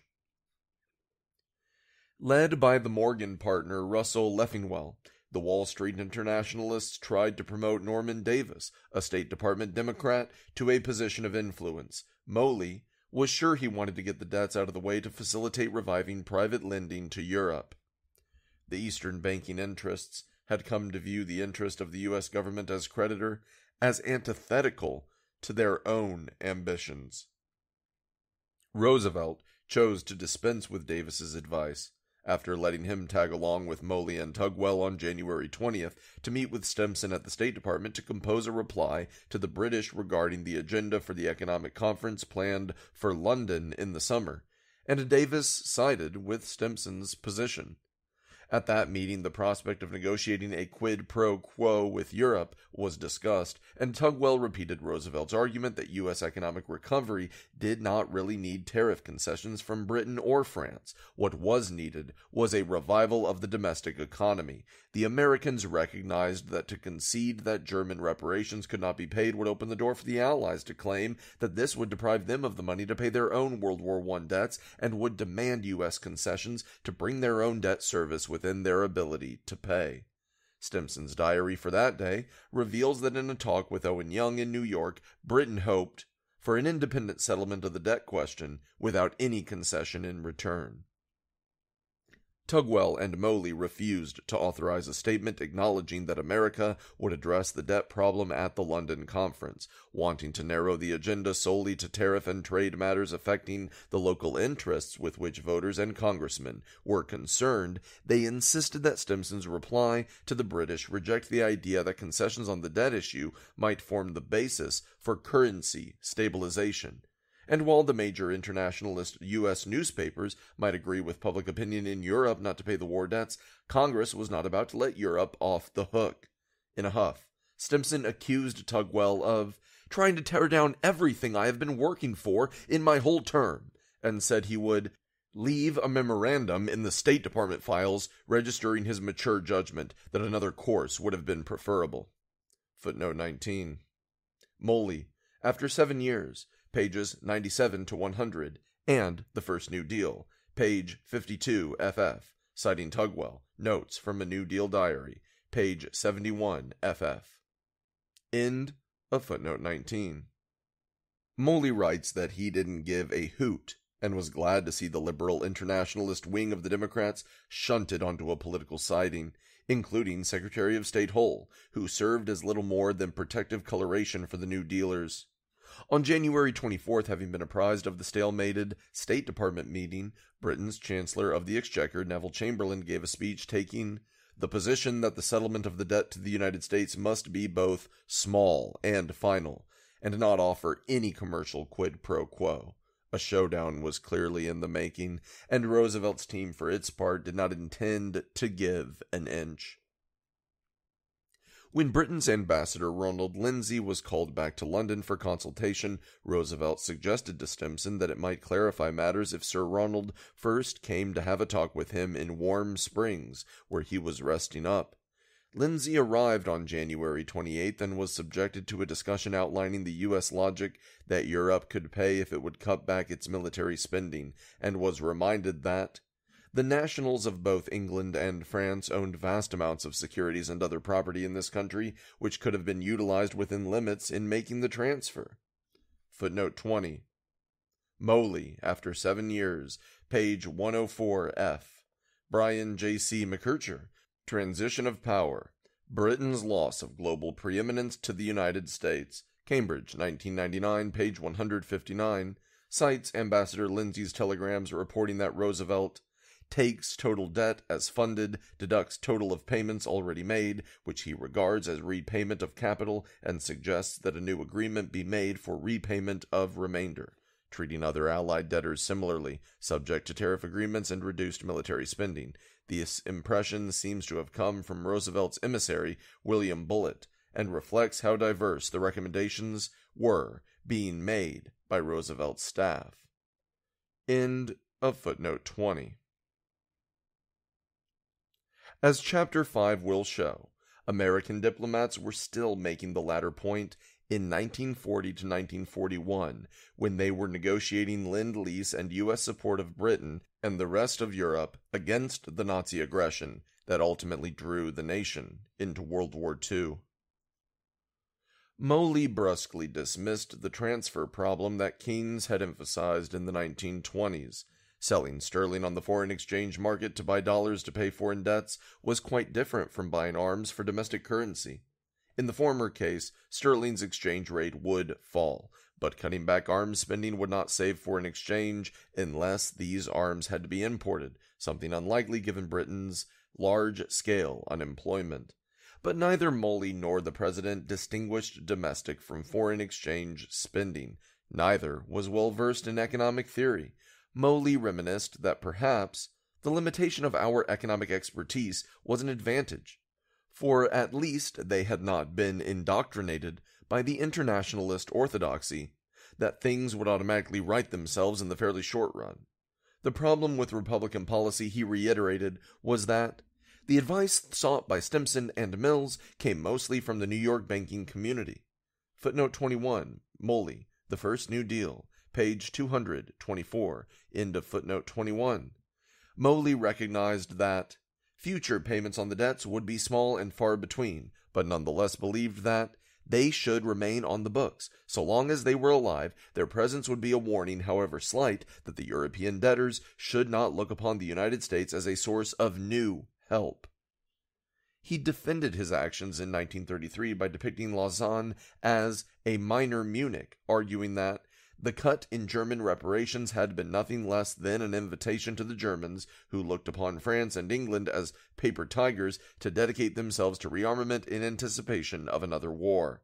It followed that, To make what Tugwell called the grand gesture of reducing or canceling the debts would seem ironical to the people of the country who were themselves sorely burdened with private indebtedness, impoverished and mortgage-laden farmers, small businesses that could barely borrow enough from the banks to stay alive, big businesses that were depressed for lack of customers, for a presidential candidate who had so seriously planned to attack the problem of debt on the home front to make international concessions after election would be resented.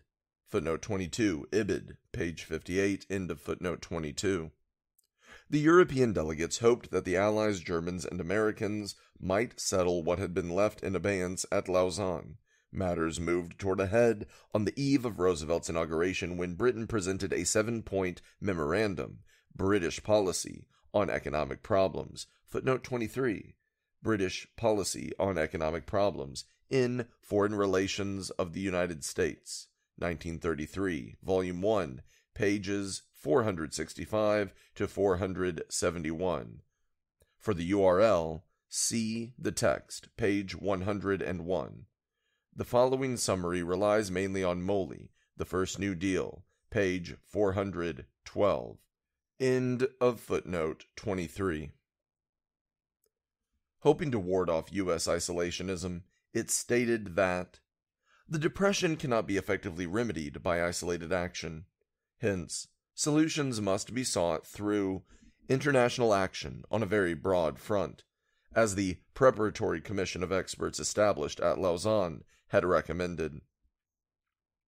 In keeping with Roosevelt's own ideas, the note's first objective endorsed a rise in the general level of prices, especially of farm commodities. Toward this end, it endorsed a coordinated monetary policy in both Britain and the United States to ensure the provision of cheap and abundant short-term money. Low national interest rates were thus the second aim, but if debtor countries were not freed from having to pay their debts to the United States, they would have to keep their own interest rates high so as to attract foreign loans to provide the dollars to make these payments. A third objective was currency stabilization, something that could not be done without reducing the debt burden, which was the major factor destabilizing currencies. Only an alleviation of these payments would promote the fourth objective endorsed by the British note, abolition of the exchange controls that threatened to restrict world trade. A related fifth aim was to relax trade barriers such as quotas and tariffs. That ran counter to the agricultural protectionism advocated by U.S. farm interests, soon written into law by the New Deal's Agricultural Adjustment Act of 1933, which required protectionist trade quotas, and, as for hopes by Western U.S. senators for bimetallism, that is, inclusion of silver alongside gold in world central bank reserves, the British note claimed that the problem of low silver prices would be solved not by a rise in the price of silver as such, but through a rise in the general level of commodity prices. Finally, the British listed their most important objective, U.S. assurance that the debt issue would soon be settled at an international conference. The existence of these debts constitutes, as the Preparatory Commission have said, an insuperable barrier to economic and financial reconstruction, and there is no prospect of the World Economic Conference making progress if this barrier cannot be removed. Roosevelt's New Deal countered this British agenda. It did endorse higher price levels and lower interest rates, but as far as currency stabilization was concerned, Roosevelt was about to take America off gold and wasn't prepared to even begin discussing a settlement of the war debts. MacDonald and Herriot visit Washington. After taking office on March 4th, 1933, just 5 weeks after Hitler became Chancellor of Germany, President Roosevelt declared a bank holiday, repealed prohibition, provided unemployment relief, and endorsed agricultural price supports. The latter presupposed import quotas for the crops whose prices were being supported. On April 17th, Senator Elmer Thomas of Oklahoma added an amendment authorizing the president to issue greenbacks, fix the ratio of the value of silver to gold, and provide for free silver coinage, and fix the weight of the gold dollar by proclamation. 3 days later, on April 20th, Roosevelt cut the dollar loose from gold to find its own level. His objective was to reflate prices according to the theory of Cornell economics professor George F. Warren, that domestic prices would rise in proportion to the dollar's depreciation against gold. Higher prices would alleviate the depression by making it easier for farmers, workers, and businesses to pay their debts. The House of Representatives and the Senate both backed the inflationary policies deemed necessary to reduce the debt burden and speed economic recovery. For the United States, Walter Lippmann wrote, "National policies were bound to prevail. In such a conflict, they always do prevail in any powerful nation. Dollar depreciation increased U.S. export competitiveness vis-a-vis Europe, wiping out much of the trade advantage that Britain had gained by going off gold the previous year, and aggravating Europe's already debt-ridden balance of payments position. The basic problem with such a policy was that despite the Agricultural Adjustment Act and National Recovery Act having the aim of limiting foreign competition in the domestic market, the administration advocated that foreign countries could open their markets in the face of increasing U.S. trade surpluses and still pay their dollar-denominated war debts." Footnote 24, Council of Foreign Relations, the United States in World Affairs, 1933, pages Roman numeral 20 to Roman numeral 21 and 125, end of footnote 24. Britain began to prepare for the worst. In May, it negotiated trade preferences with Argentina, extending the imperial preference system whose foundation had been laid at Ottawa a year earlier. Roosevelt approved an increase in U.S. cotton tariffs, and the trade wars of the 1930s began to gain momentum. Still hoping that the conflict could be resolved without an international break, Prime Minister MacDonald planned to visit Washington to seek U.S. commitment for the London Economic Conference. His cabinet warned him not to make the trip without advance assurance from us that the June 15th debt payment could be postponed. Otherwise, it was feared, he would be embarrassed by a failure in what had become Britain's major economic concern. The United States refused to provide any such advance commitment, but MacDonald came anyway, accompanied by Sir Frederick Leith Ross, Chief Economic Advisor to His Majesty's government, and Sir Robert Vansittart, Permanent Under Secretary of State for Foreign Affairs. Footnote 25, Moley, after 7 years, page 199 FF. End of footnote 25. Roosevelt invited former Premier Hero to the meeting in recognition of his having risked his political career by trying to get France to pay its December debt installment. Hero was flanked by the economic advisor Charles Rist, French Treasury advisor Jean-J. Bezot, Robert Coleandre of the French Foreign Office, and Paul Elbel of the Ministry of Commerce. Italy sent Guido Jung and a staff. Germany sent Hjalmar Schacht. But Roosevelt's act of cutting the dollar free of gold had thrown the world's financial system into a turmoil, just as these visitors were crossing the Atlantic, with the London Conference less than 3 months away. Meanwhile, the State Department drafted a reply to the British proposals for a joint statement of principles that would guide the London negotiations. The task initially fell to the suspect internationalist Norman Davis, but Moley quickly eliminated him from further involvement in the negotiations and set about preparing a reply himself, rejecting the idea that the maintenance of the debts, whether the installments were paid or not paid, would in any way hinder recovery here or abroad. Footnote 26. Moley, The First New Deal, page 413, end of footnote 26.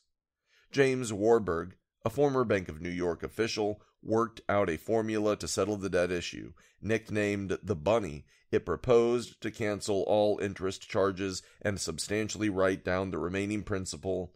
In the light of the depressed conditions that had arisen since the last agreements had been made in the 1920s, the debtors would reaffirm their obligations by depositing a note for the new amounts with the Bank for International Settlements. These notes were to be secured by a deposit of 25% of the principal amount in gold bullion plus another 5% in gold or silver. The remainder of the debts would be dealt with by a sinking fund agreement under which each debtor would make certain annual payments to the Bank for International Settlements. which would use the payments to buy U.S. Treasury securities. The proposal would have turned the Bank for International Settlements from an instrument designed to collect German reparations into one in charge of transferring European payments to the United States. European tribute would finance America's budget deficit, leaving U.S. revenue to be spent on goods and services to help pull the country out of depression. Footnote 27. Moley, The First New Deal, page 414. See also Moley, After 7 Years, page 202. End of footnote 27. Upon the arrival of the European leaders, Roosevelt informed them that this was as far as the United States would go toward resolving the debt issue. As for the dollar's falling value, he assured them that he wanted it to find a natural level, defined as one that would restore prosperity for America. That meant a much lower exchange rate of the dollar against gold. There is little reason to devaluation unless one does so to excess, that is, by enough to change existing trade patterns in one's favor. The dollar's fall aimed to win export trade from countries that kept their currencies on the gold standard at the existing exchange rates. Footnote 28. Moley, After 7 Years, page 204. End of footnote 28. Roosevelt nonetheless persuaded the Europeans that he was eager to resolve the problem, and they left Washington under the impression that a final solution would be reached at the London Economic Conference, but they were mainly reading in their hopes. The joint statement Roosevelt issued with McDonald was carefully written to be non-committal, providing the United States with escape clauses stipulating that an improved gold standard should operate without depressing prices and when circumstances permit. Footnote 29. Moley, The First New Deal, page 403. End of footnote 29. Just what all this meant about stabilizing exchange rates and opening markets in the near future was not clear. Already in January, Wheeler Bennett had noted how urgent the world debt crisis had become. The flagging hopes and expectations of the world are centered on the economic conference. It may be the last upward effort that brings the world from the brink of disaster onto firm ground. It may be the last despairing struggle before the final plunge. By the date of the opening of the conference, President Roosevelt will have been inaugurated, and the world will know whether or not he will use the reduction of war debts to bargain for the reduction of tariffs. Footnote 30. Wheeler Bennett, The Wreck of Reparations, page 257. End of footnote 30. Europe's financial cohesion was at stake, and its leaders dared not look into the abyss that the Americans seemed to be welcoming without much concern. Part of the problem, Wheeler Bennett noted, was that when MacDonald, Hérault, and other statesmen spoke with Roosevelt, he would nod his head and might reply fine, which they took as an indication of agreement. It merely meant that he understood what they were saying, not that he was agreeing with them. He also adopted a tactic that would be typical of U.S. negotiating policy over many decades. When an agreement became uncomfortable, he was adept at contriving an escape, and when that failed, he would simply repudiate it. But for the time being, Roosevelt appeared to many Americans as well as Europeans as an internationalist, and in view of America's dominant role in the world economy, even as the chief sponsor of the London Conference, many praised Roosevelt for taking on a position of world leadership that he had no intention of adopting. It would have involved forgiving European debts and committing the United States to free trade instead of agricultural and industrial protectionism. But only Americans formed Roosevelt's electorate. Internationalists, such as Hull, showed little understanding that in any actual conflict between his domestic program and a program of international economics, the president would decide in favor of his domestic program. Footnote 31. Moley, After 7 Years, page 207. End of footnote 31. The New Deal was taking a go-it-alone position, such as no major nation apart from the new fascist powers had done.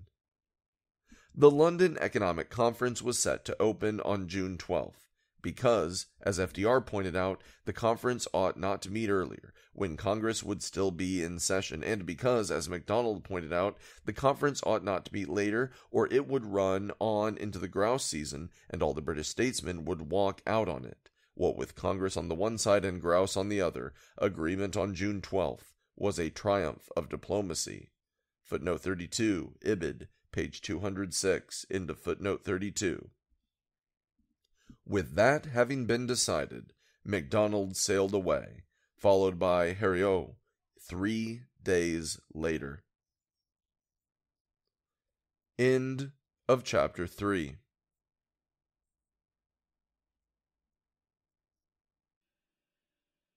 Super-Imperialism, the Economic Strategy of American Empire, by Michael Hudson. Chapter 4. America's New Deal puts its own economy first. 1933 to 1940.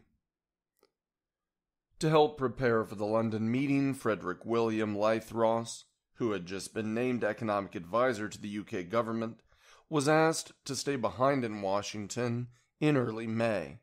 When confronted with the bunny, he cried poverty, explaining that economic and political conditions in England made payment in June exceedingly unlikely. Financially, it would be a very great hardship on the British to make the payment. Politically, it would be dangerous for the government to ignore the public opinion that Britain could not and should not be expected to make full payment. And yet, the British did not like the idea of default. The very word was offensive to their moral sensibilities. It ran counter to every precept of that system of financial ethics they had grown great by observing. Might President Roosevelt not persuade Congress to agree to a temporary suspension of the June 15th payment on the ground, say, that non-payment would interrupt the negotiations for a final settlement, or perhaps on the ground that it would jeopardize the economic conference? Footnote 1, Moley, The First New Deal, page 402. See also Benjamin D. Rhodes, United States Foreign Policy in the Interwar Period, Greenwood, 2001, page 101F. End of footnote 1. Moley and Lew Douglas gave a flat no. In negotiating with the British, wrote Moley about the Washington meetings, our trump cards were the debts and the freedom of action permitted by the terms of the Thomas Amendment. We had already made it clear that Congress had spoken the final word about compromising the debts. The reluctance of Roosevelt about stabilization was wholly in the interest of our own recovery. Public opinion in Britain might favor annulling the debts, but there existed a public opinion here as well as in Great Britain. That public opinion would not permit the president to make such a move. Congress was in no mood to do anything but exact payment. Ross pressed on, asking whether, to avoid an outright breakdown of negotiations, Britain might refrain from paying, but call it a suspension rather than default. We thought not, writes Moley, adding that, of all this Secretary Hull knew nothing, by FDR's express orders. Footnote 2, Moley, after 7 years, page 210F, end of footnote 2. Hull wanted Roosevelt to save the British and the conference, but to Roosevelt saving America meant disappointing Britain and other European debtor countries. While he was all for alleviating domestic U.S. debt, he was not for lifting the burden of foreign debt owed to the United States. What was so fateful about London's opening date of June 12th was that the quarterly inter-Allied debt service was due the 15th. The Europeans probably expected debt payments to be held in suspension during the negotiations, so a showdown seemed inevitable. Prime Minister MacDonald wrote a letter upholding the position taken by Ross, that Britain was in no position to make the June 15th payment. Was there perhaps a nice way of handling this, so as to make it appear perfectly natural, with a show of American understanding to keep the internationalist spirit alive? Default would cause hostility in both countries. The American man on the street would blame the British for defaulting, and the British man on the street would blame the United States for forcing Britain into the position of defaulting. Couldn't a request be made to Congress for general powers to deal with the debt situation pending negotiations for a final settlement? Footnote 3, Ibid, page 210 FF, end of footnote 3. Britain and the rest of Europe still hoped for the scenario that had seemed likely under the debt commission set up under Lausanne and endorsed by Hoover's team. At best, a debt annulment, perhaps in exchange for some trade concessions to U.S. exporters, and at worst, a kind of young plan for the Allied powers. But Roosevelt and his advisors had been turning down that option since November. Roosevelt replied to MacDonald on May 22nd that he was determined not to let any aspect of the debt question get mixed up with the issues before the conference. He asked Britain if it could pay a part of what it owed. Later that week, he decided not to send Congress the reciprocal tariff treaty bill on which Hull and the internationalists had set their hearts. Footnote 4, Ibid, page 213. The bill later was enacted as the Reciprocal Tariff Act of 1934, also known as the Reciprocal Trade Agreement Act of 1934. End of footnote 4. It was not yet clear just how destabilizing the floating, that is, sinking, dollar would prove to be. Treasury Secretary William Wooden, Budget Director Lewis Douglas, James Warburg, and most other conservative experts believed that the dollar, if left to itself, would not sink more than 18 or 20%, which in relation to sterling at the moment would mean about $4 a pound as compared with the current quotation of around $3.50 and the old par of $4.87. The pound had fallen severely, and the U.S. devaluation would not even make up half the difference under this scenario. But by May 20th, the dollar was depreciating so rapidly that it looked like the pound would be lifted back above the $4 level. U.S. officials blamed the dollar's plunge on large speculators, but did nothing, explaining that economic fundamentals would correct the decline in due course. Roosevelt proved to be more astute in taking the position, in private of course, that the dollar might sink to lows that the experts hadn't conceived of. He was in no hurry to stabilize until he was sure he was going to get the best bargain there was to be got. With the dollar falling as it was in the exchange markets, our stock and bond prices were leaping upward, and our commodity prices soaring. New purchasing power was being created in this country, he held. This stimulating movement must not be stopped. This was recovery, not a dangerous, speculative spree.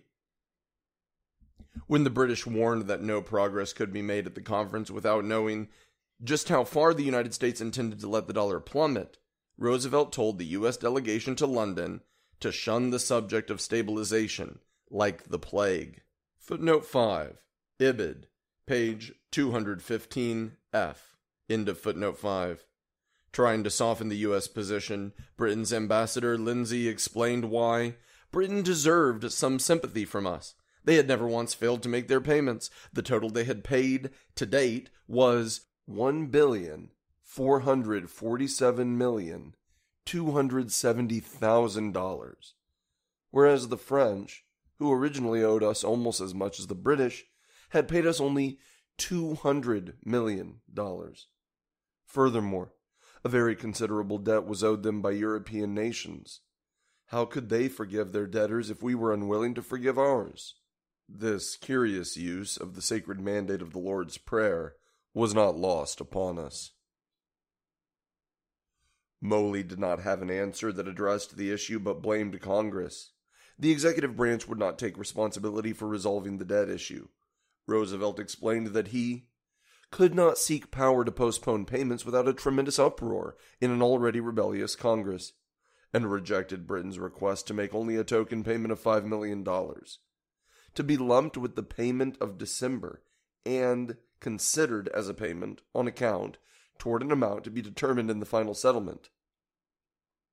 In the first place, Moley explained, the word token in the United States conveyed a wholly different idea than it did in England. Token to us meant a small worthless coin, and $5 million looked like just such a paltry token. So we dickered, like traders in an Eastern bazaar. In the end, the British came through with the offer of a $10 million payment. This was to constitute an acknowledgment of the debt pending a final settlement, their note said. We accepted the offer. The way was now open to an amicable adjustment of the whole matter, an adjustment which was never achieved. Footnote 6, Ibid, page 220F.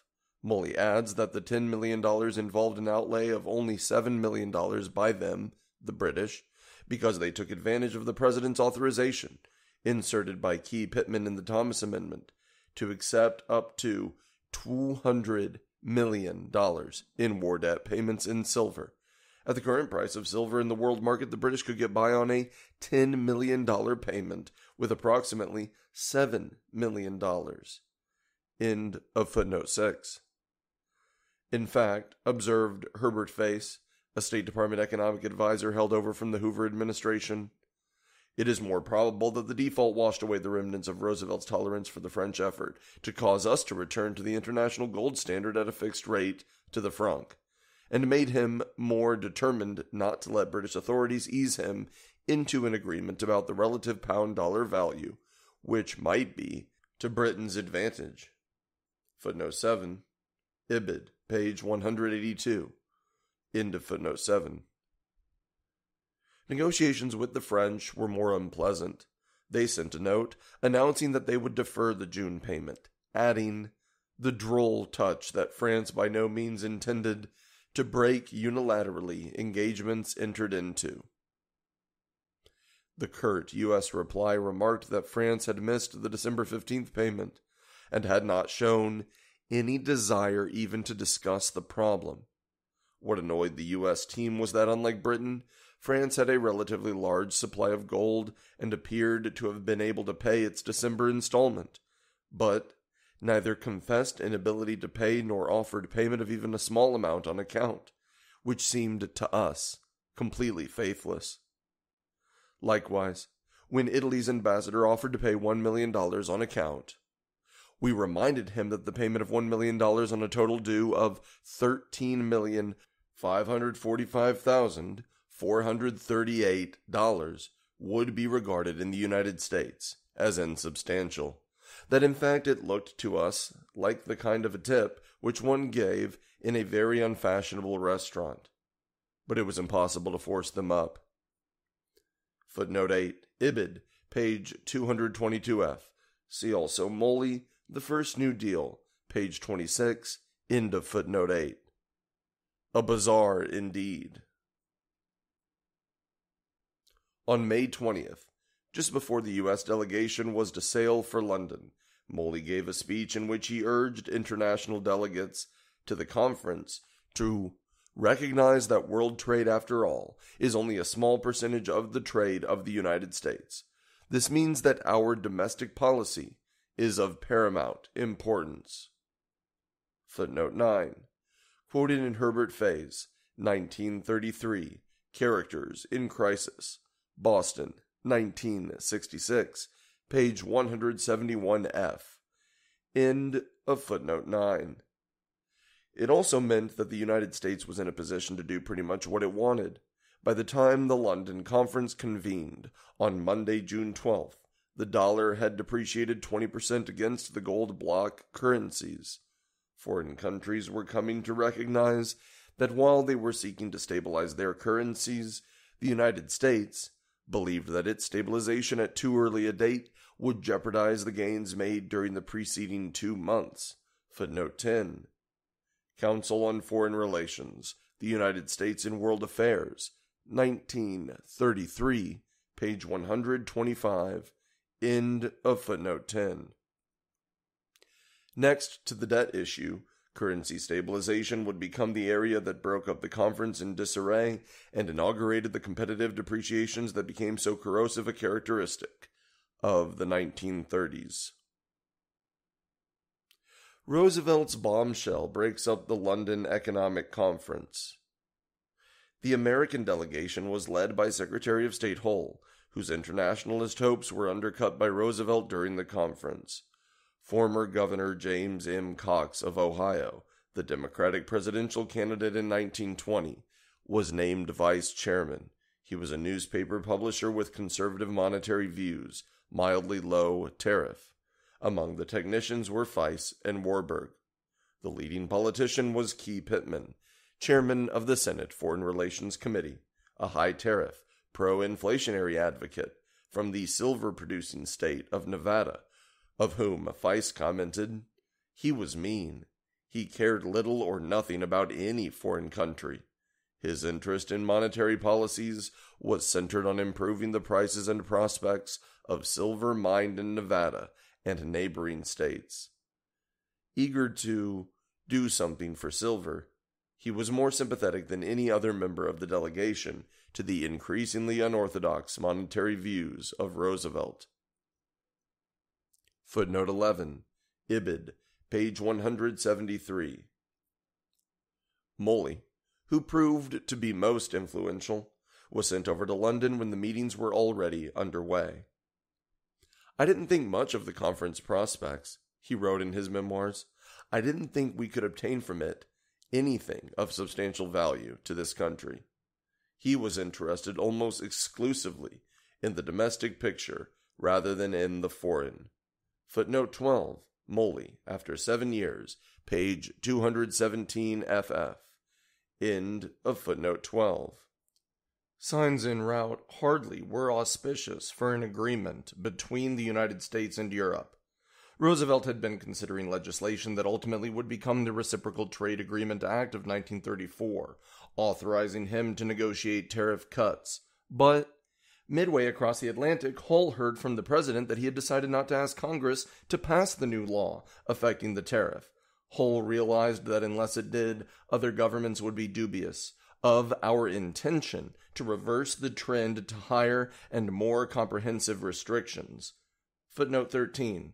Face, quoted in the United States in World Affairs, 1933, pages 173 and 175, end of footnote 13. He warned Roosevelt that this might reduce the delegation to a passive role in the conference, as the United States already had ruled out negotiations on the debt issue and exchange rate stability, without an agreement to halt the dollar devaluation vis-a-vis other currencies, and without negotiated tariff reductions and a waiving of intergovernmental debt. The United States had little to offer. Foreign governments had little opportunity to do much besides defaulting on their inter-allied debts and trying to devalue their own currencies against the dollar in an attempt to make their exports competitive. In his welcoming speech, Prime Minister MacDonald brought up the forbidden subject of inter-allied debts, which U.S. representatives accused of being a breach of promise. The Europeans, for their part, were disturbed by events on the currency front, as the pound rose to $4.18 against the dollar, just the opposite direction from the rumored British and French hope to stabilize it at $3.50. On Tuesday, a fight developed over who would become chairman of the conference's monetary committee, France's foreign minister Georges Bonnet or the American James Cox. Bonnet addressed himself directly to Cox, saying that France would not look with favor upon the selection of someone to head the monetary committee who comes from a country that has recently gone off the gold standard. Cox rejoined, "Nor will the United States look with favor upon the election of a man presented by a country which has repudiated its debts." This crackling exchange was a sign of the thunderclaps in the atmosphere that hovered over the conference, even as it was convening. Footnote 14, Ibid, page 180. MacDonald did not help matters by promising both parties the chairmanship, which was awarded to Cox when Bonnet agreed to become the committee's rapporteur. When Secretary Hull failed to appear later that day at the hour appointed for his speech, the Europeans suspected that this was a rebuke for MacDonald's mention of the war debts. But the reason was simply that he had not finished writing his speech. In fact, that day saw Warburg work with the New York Federal Reserve Bank and the Bank of England to devise a plan to maintain exchange rates within a 3% spread across the franc, and to earmark up to $60 million for each institution to spend on maintaining a dollar-pound ratio of about $4. By Thursday, June 15th, the dollar rose as sterling fell to $4.02. Stock and bond prices swooped and soared to reflect the dollar's gyrations. $4.05 appeared to be a likely stabilization level, perhaps even $4. Montague Norman of the Bank of England and Clement Moret of the Bank of France made a virtually peremptory demand for currency stabilization in this range, but the American delegation said this was impossible. The essence of Roosevelt's plan, after all, was to devalue the dollar so as to raise U.S. prices. Back at the White House, a war council of Wooden, Under Secretary of the Treasury Dean Acheson, and Moley decided that while agreement on the $4 middle rate would have seemed like a good trade in late April, in mid-June it was preposterous. $4.20 would have been near the mark. Footnote 15, Moley, after 7 years, page 228, FF. End of footnote 15. Moley thought that $4.25 was about the upper limit the pound should reach, but didn't put this in writing, thinking it wise to give the Europeans a good fright to show who really was in control. The dollar continued to fall as Roosevelt made it clear that he would not set a stabilization target.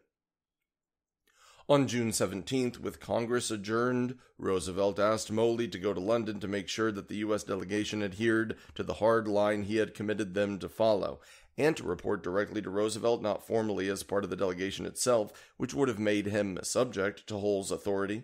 His instructions were that America might reach some ameliorative stabilization agreement, perhaps with a high and low of $4.25 and $4.05, for a midpoint of $4.15. If that could be contrived without the shipment of gold from this country, and without checking the magnificent advance of American prices, which had followed our departure from gold in April. But by the time Moley landed at Plymouth, England on June 27th, the pound had risen to $4.30, the dollar's lowest exchange rate since the Civil War. The next day, sterling reached $4.43, closing at $4.37.5.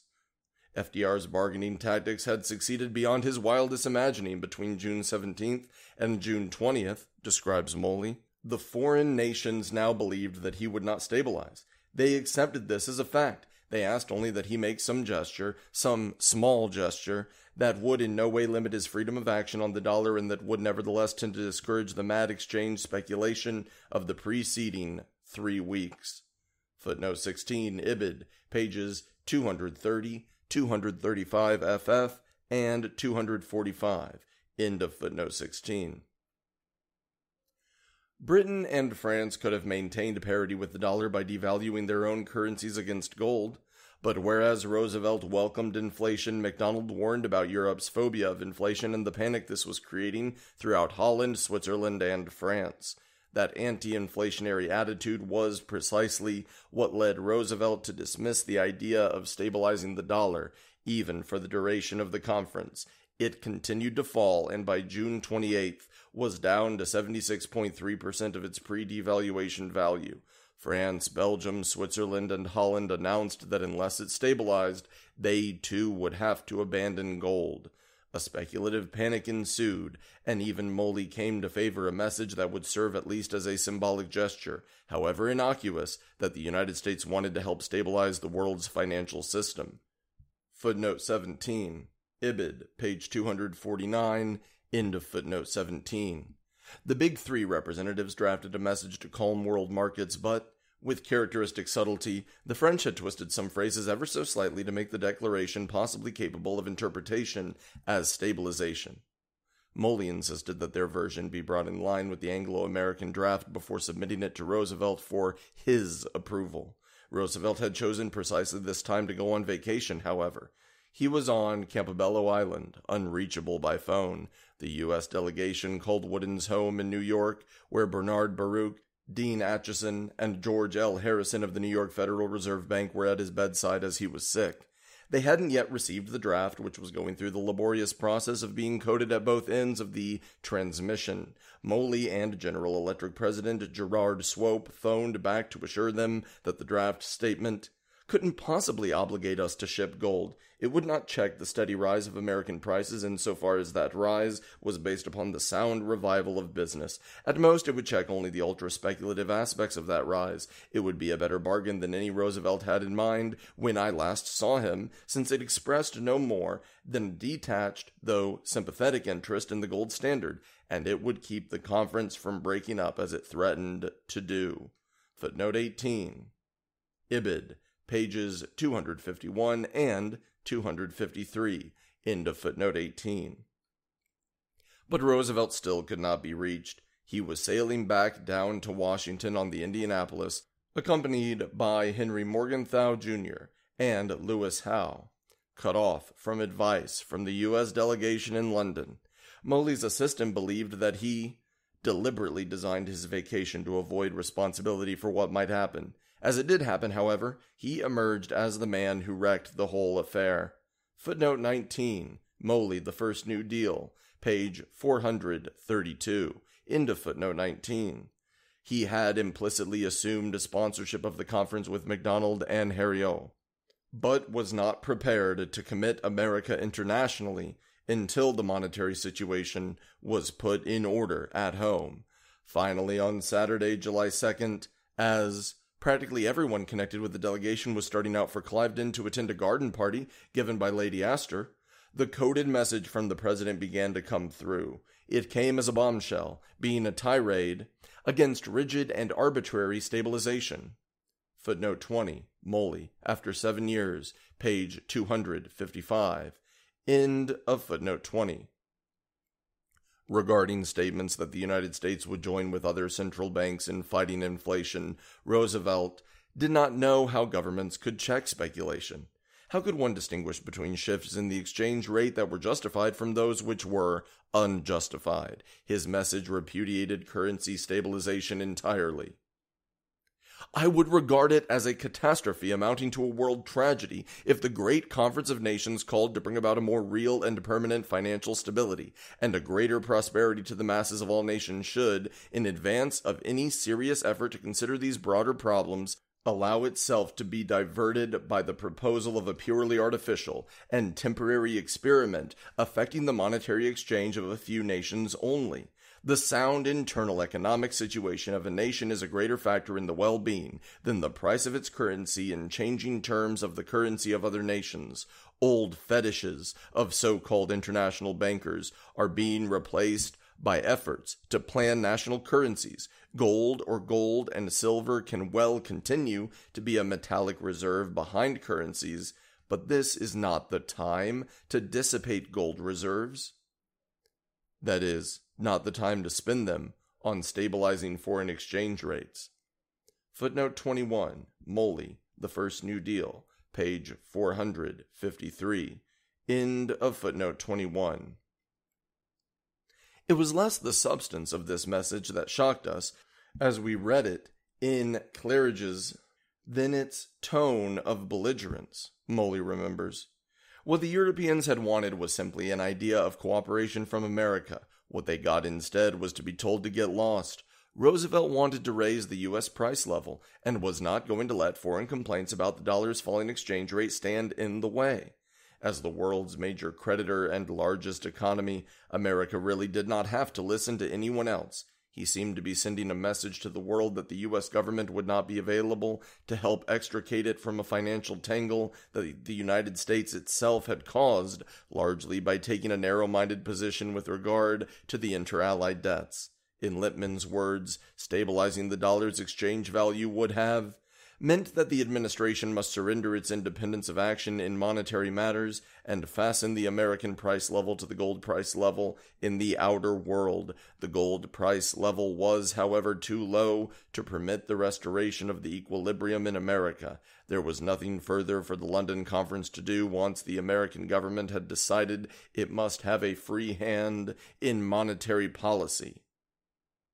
Footnote 22. The United States in World Affairs, 1933. Pages Roman numeral 20 to Roman numeral 21. End of footnote 22.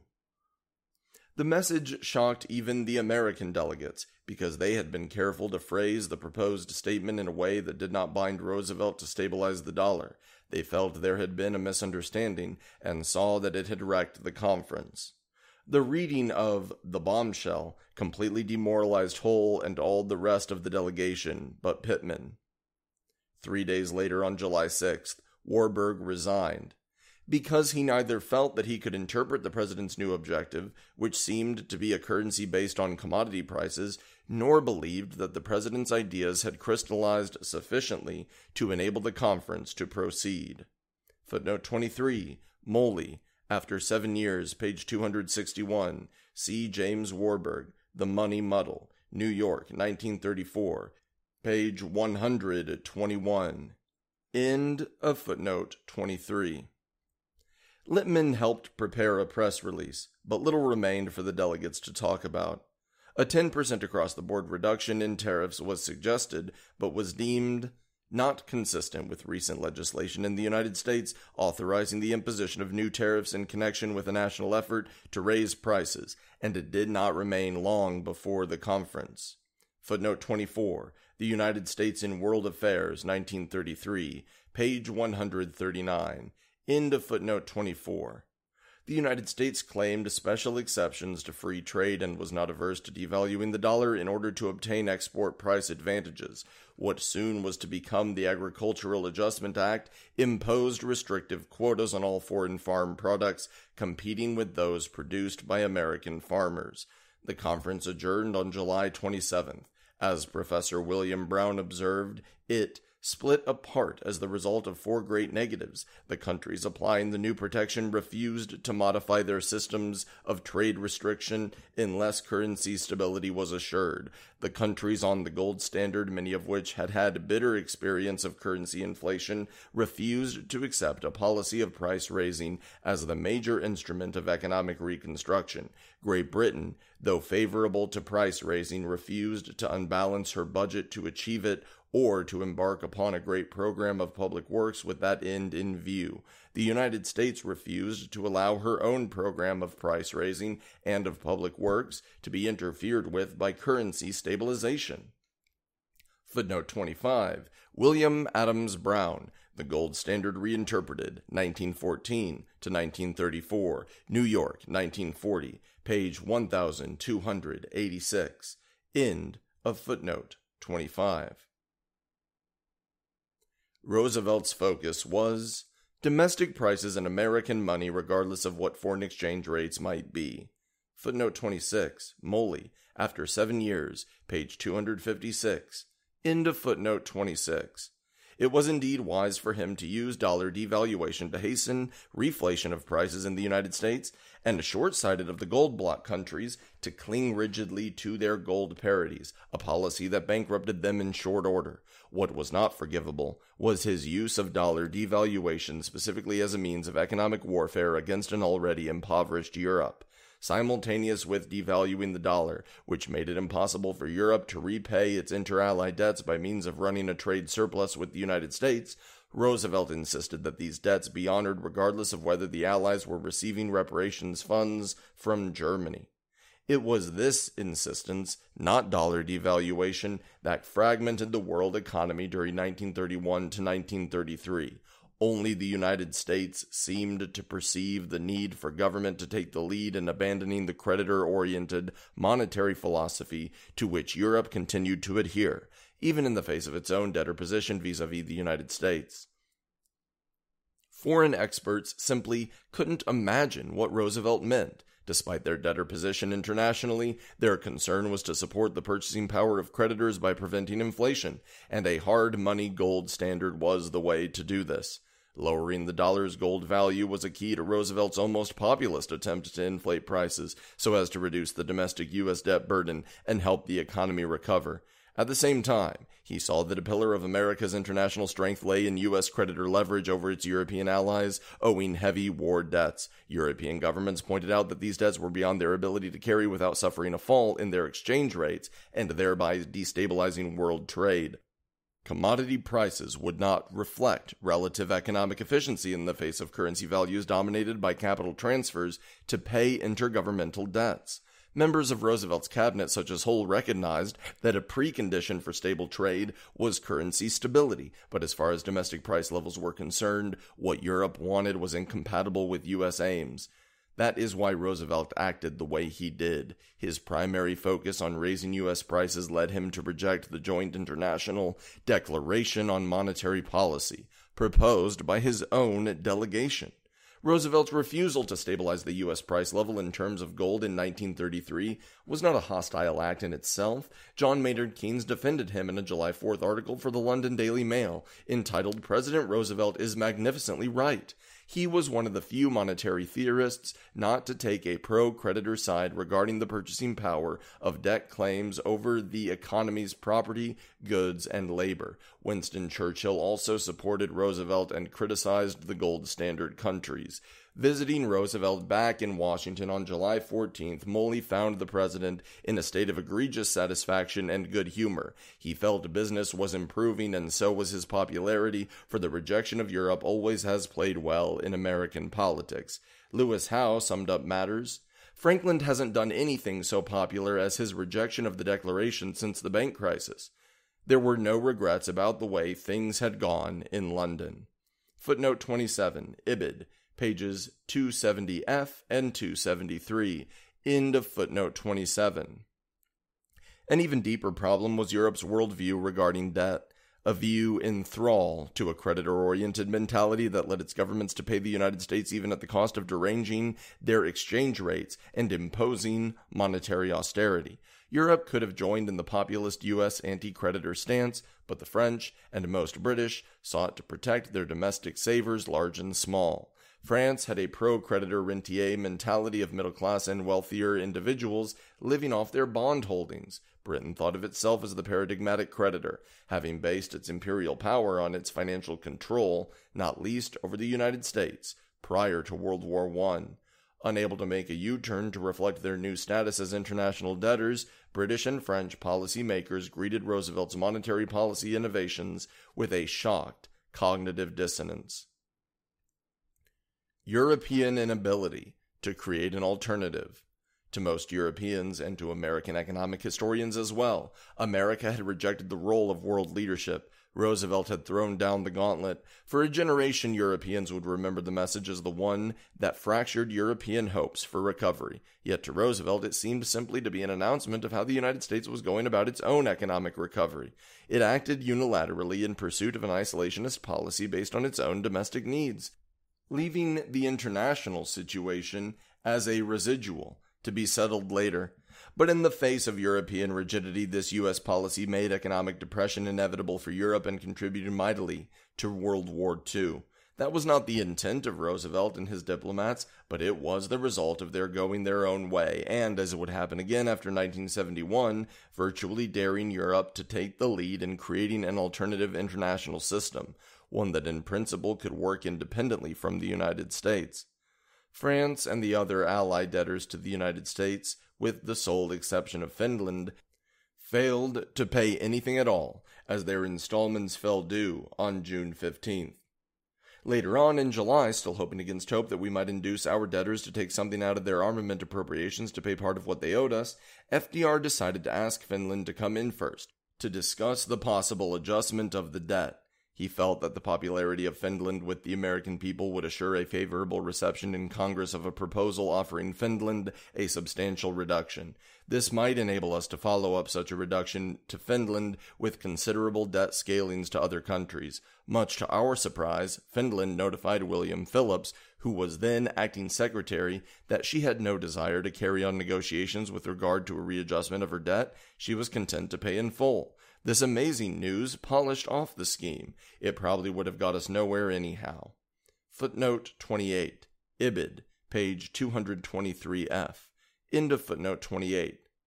All the other allies suspended their debt payments, and after December 1933, no serious attempt was made to collect these debts. European countries found themselves with little choice but to resort to the autarkic practices that became the characteristic of the 1930s. They were forced either to devalue or to raise tariffs to prevent importing American unemployment into their own countries. Having just emerged from racking inflations, most countries chose to raise their tariffs. The final rejection of exchange stabilization by the United States, concluded Brown, was immediately followed by the definite joining together of the gold standard countries under the leadership of France in a group known as the Gold Bloc.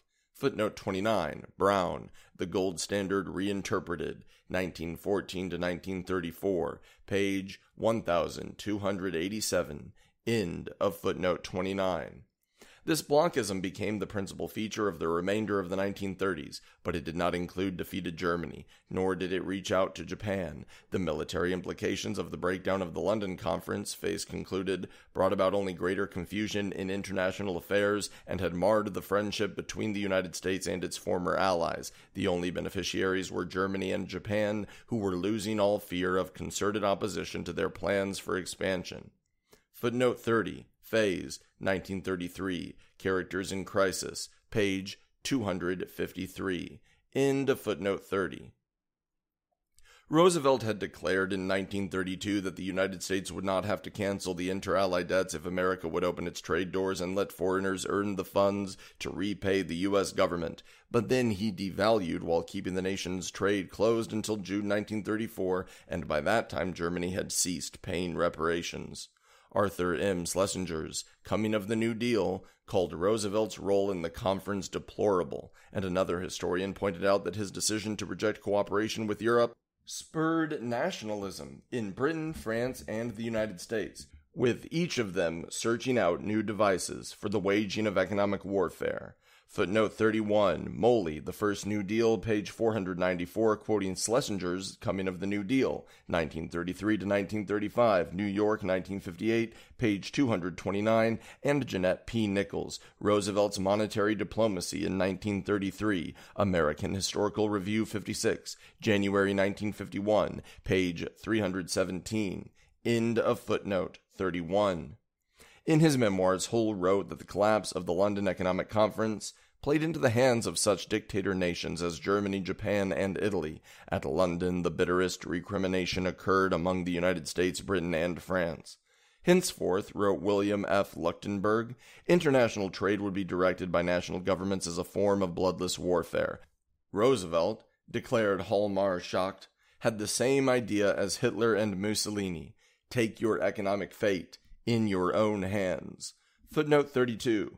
Cordell Hull, Memoirs, New York, 1948, Volume 1, page 268F, and William F. Leuchtenberg, Franklin D. Roosevelt and the New Deal, New York, 1936, page 202F, quoted in Moley Ibid, page 495.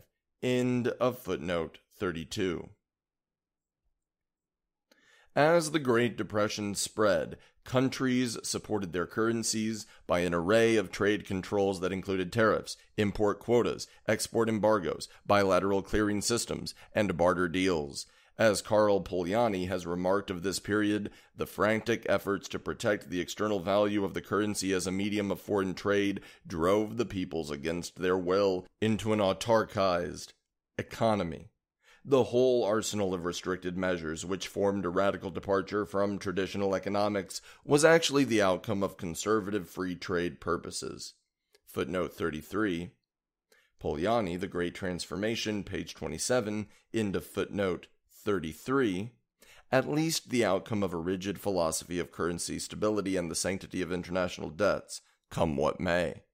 European countries fought among themselves to export more goods to support foreign rather than domestic consumption and to stabilize their currencies while sacrificing their domestic economies, as they had been doing to repay the international debts to which they had committed themselves. How different this was from America's behavior 4 decades later, when the U.S. Treasury insisted that its own $80 to $85 billion in debts owed to foreign central banks be effectively wiped off the books by being funded into the world monetary system as paper gold.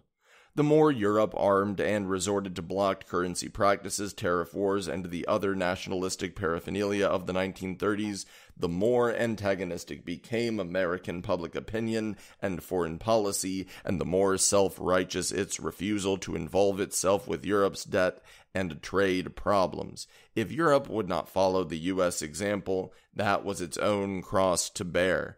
Having devalued the dollar and thus given U.S. exporters a price advantage in world markets, the Roosevelt administration enacted the Trade Agreements Act of 1934, designed to modify existing duties and import restrictions within carefully guarded limits and in such a way as will benefit American agriculture and industry.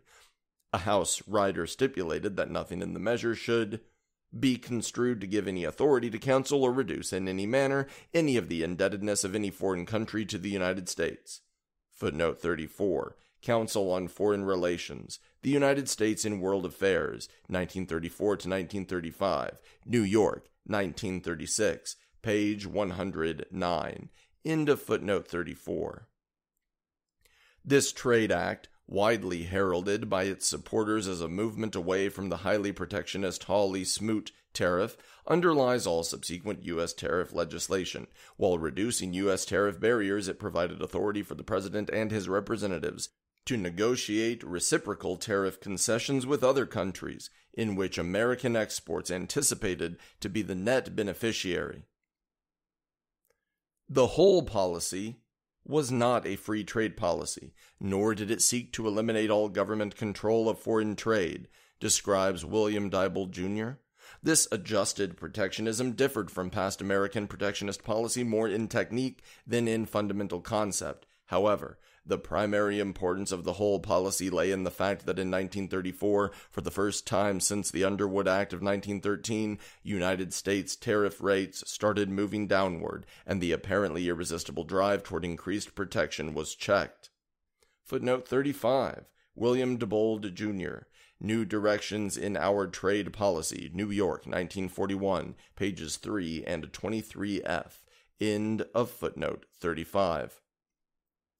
The reduction in tariffs from an average 54% in 1933 to 36% in 1940 did increase U.S. imports in specific areas, but U.S. tariff cuts were nullified by the Agricultural Adjustment Act of 1933, which gave absolute protectionism to U.S. farmers by imposing quota restrictions on U.S. farm imports. The U.S. trade surplus, which had been declining since 1929, largely because of foreign emulation of U.S. protectionism, increased from $225 million in 1933 to $1.4 billion in 1940. The strategy of negotiated tariff reductions was by no means one of laying open the U.S. market to foreign exporters, nor did it enable them to earn more dollars to repay their debts to the United States. It would be false to say that the United States provoked World War II out of malice or out of knowledge of the results of insisting on repayment of its war debts by a world utterly unable to repay them. It is true, however, that no act contributed more to the genesis of World War II than the intolerable burdens that the United States imposed on its allies of World War I and threw them on Germany. Every U.S. administration from 1917 through the Roosevelt era employed the strategy of compelling repayment of these war debts, above all by Britain. The effect was to splinter Europe so that the continent was laid open politically as an economic province of the United States. America had learned a basic lesson in power politics. Between treasury and between central bank and central bank, decisions could be reached of far greater and more enduring significance than those reached in the normal course of diplomacy. Money was the lifeblood of nations. A creditor overwhelming on international account could dominate the actions of equally powerful debtor nations. There were many paths that the United States might have followed to safeguard the integrity of its financial claims on Europe without rupturing the world economy. It could have pursued policies similar to those which it implemented after the Second World War. Sentiments to this end existed in some quarters of Congress. On July 24, 1932, Senator Borah asserted, "There can be no reason for urging a reduction or cancellation of these debts other than that it would be in the interest of the people of the United States to do so." Upon that theory, and that alone, it seems to me, is the subject open to discussion. Will reduction or cancellation bring to the people of the United States an equal or a greater benefit than the amount which they may collect from the debts? Will such a course open foreign markets for the products of the farm and the factory, cause the price level to rise, put an end to unemployment, and thaw out the frozen credits of the banks? I entertain the belief that the cancellation of the debts in connection with and as part of a program including the settlement of the other war problems would have the effect above indicated. Footnote 36. Quoted in Council on Foreign Relations, The United States in World Affairs, 1932, page 185. End of footnote 36. Had the United States relinquished its creditor position vis-à-vis foreign governments, less austerity would have been imposed on Europe's home markets in a futile attempt to transfer intergovernmental debt service. World trade could have developed in more normal circumstances. American capital would have been devoted more to financing industry at home and abroad than to financing the German government's reparation payments and those of the European allies to the U.S. government. That would have helped pave the way for American industrial supremacy to acquire foreign markets in the 1920s and 1930s, while U.S. direct investors might have used their profits on this export trade to buy control of European industry, as occurred in the 1960s. But this policy was beyond the reference points of government officials at the time. There was little enlightened self-interest in U.S. policy during the 1930s, only the crudest of power games. Even so, the government could have used its inter-allied claims as a diplomatic lever, offering to waive them or relend their debt service payments to Europe's governments in exchange for their acquiescence in policies favorable to U.S. interests, including the opening of their markets to U.S. exports. That was essentially Hoover's plan, rejected by Roosevelt. The U.S. government did not yet want to see its economy linked inextricably with those of foreign nations, and did not yet feel secure or powerful enough to endorse free trade. If it were to take responsibility for stabilizing the world economy, it would not do so in any way that would yield its domestic autonomy as to how it should manage its economic affairs. That is why it had refused to join the League of Nations. America would accept world responsibility only to the extent that it was a paying proposition financially and commercially.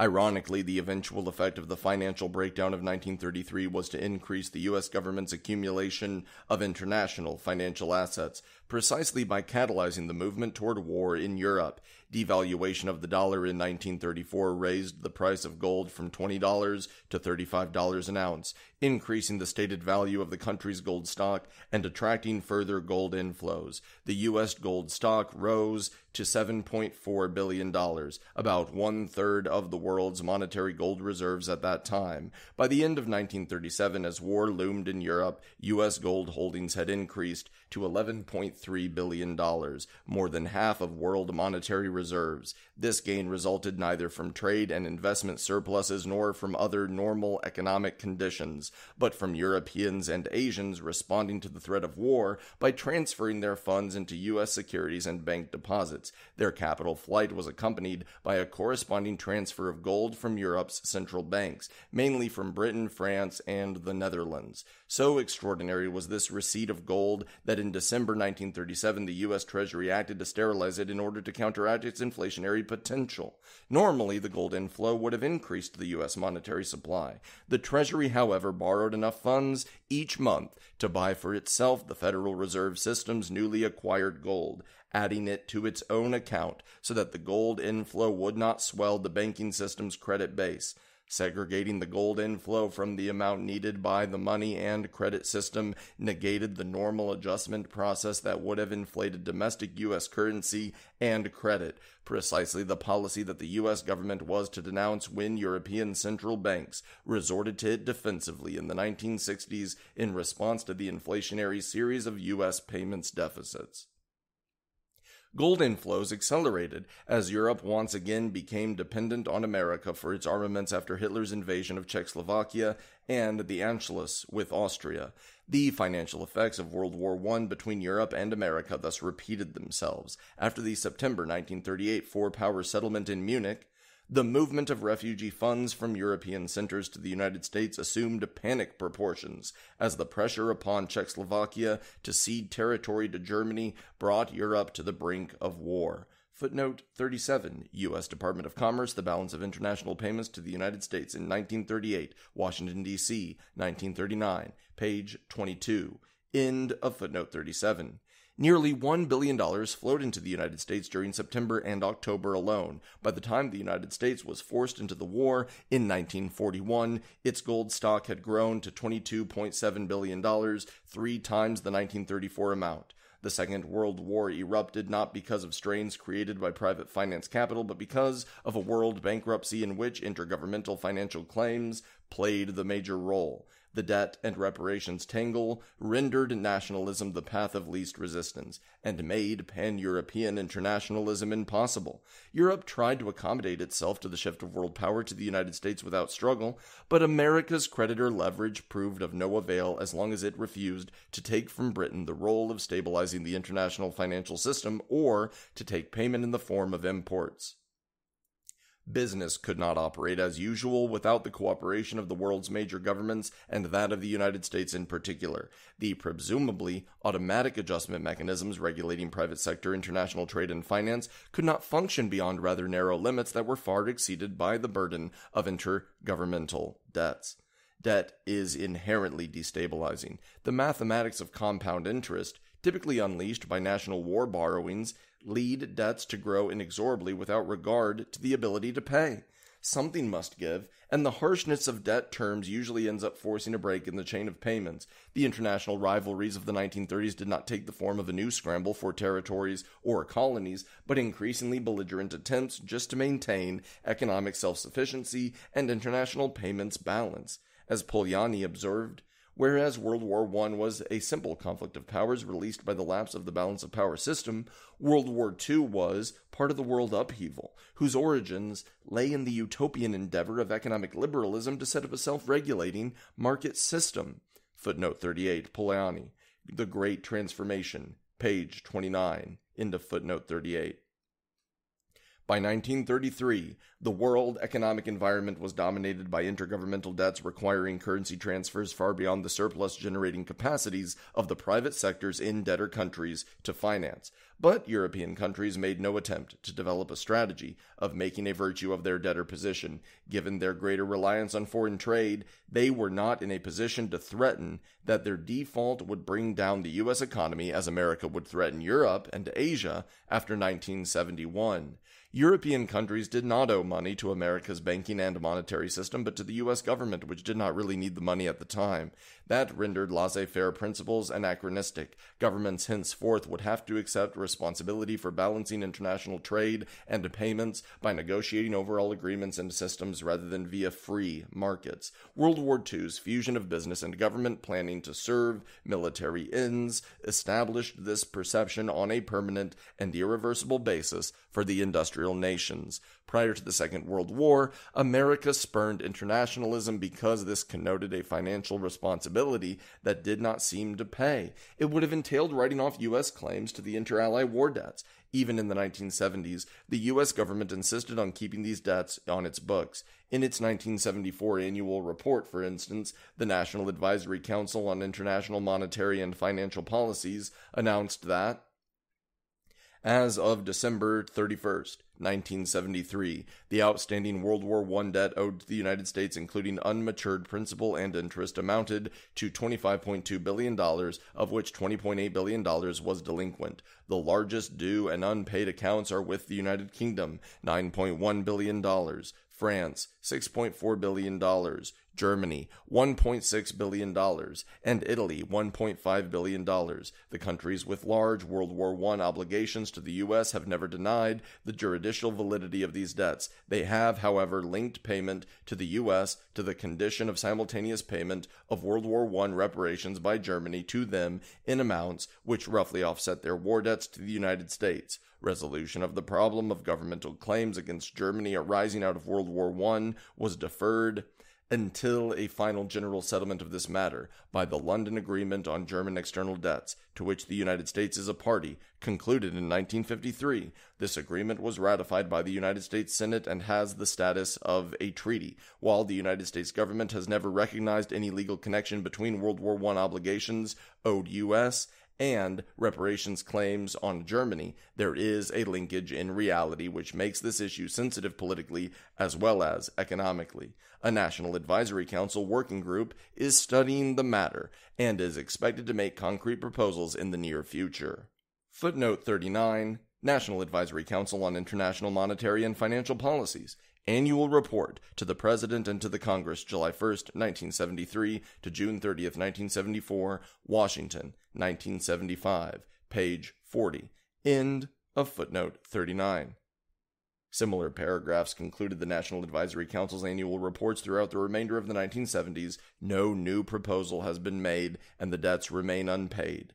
As America entered World War II, the economic strategy broadened to become more long-term and grounded in creating international institutions to serve its interest.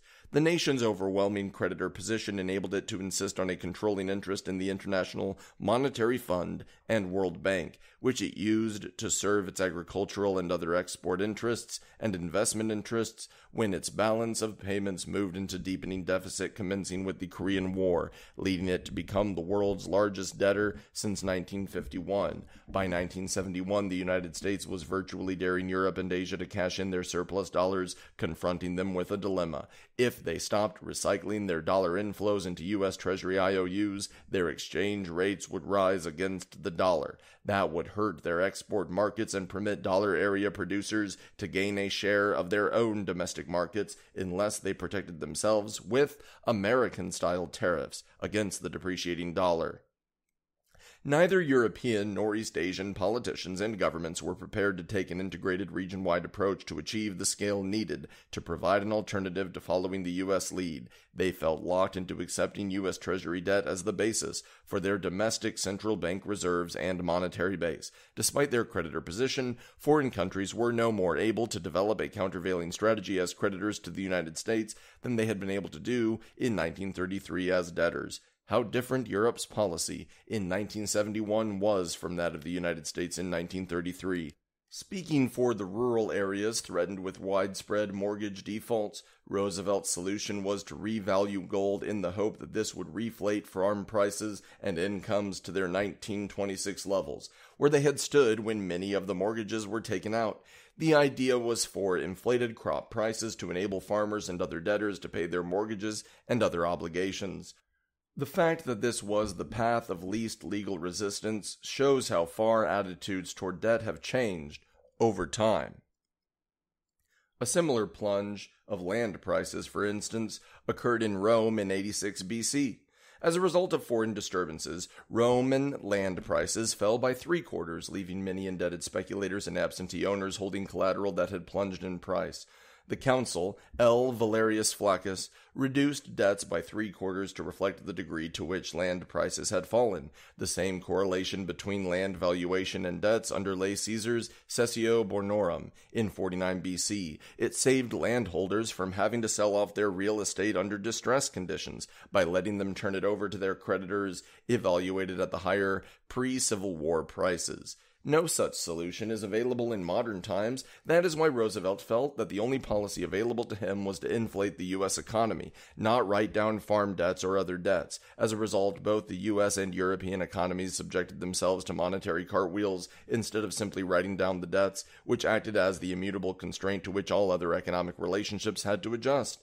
Except for Keynes, few Europeans were able to understand Roosevelt's scuttling of the London Economic Conference as part of his policy of supporting domestic debtor interests. Europeans expected debtors to acquiesce in whatever their creditors demanded. That ethic explains why both the Allies and Germany in the 1920s were willing to sacrifice their economies trying to pay their war debts, despite their unpayably high magnitude. Exceptionally, however, no such logic led the United States to abandon its global military spending in the 1960s as it became an official debtor to European central banks and their governments.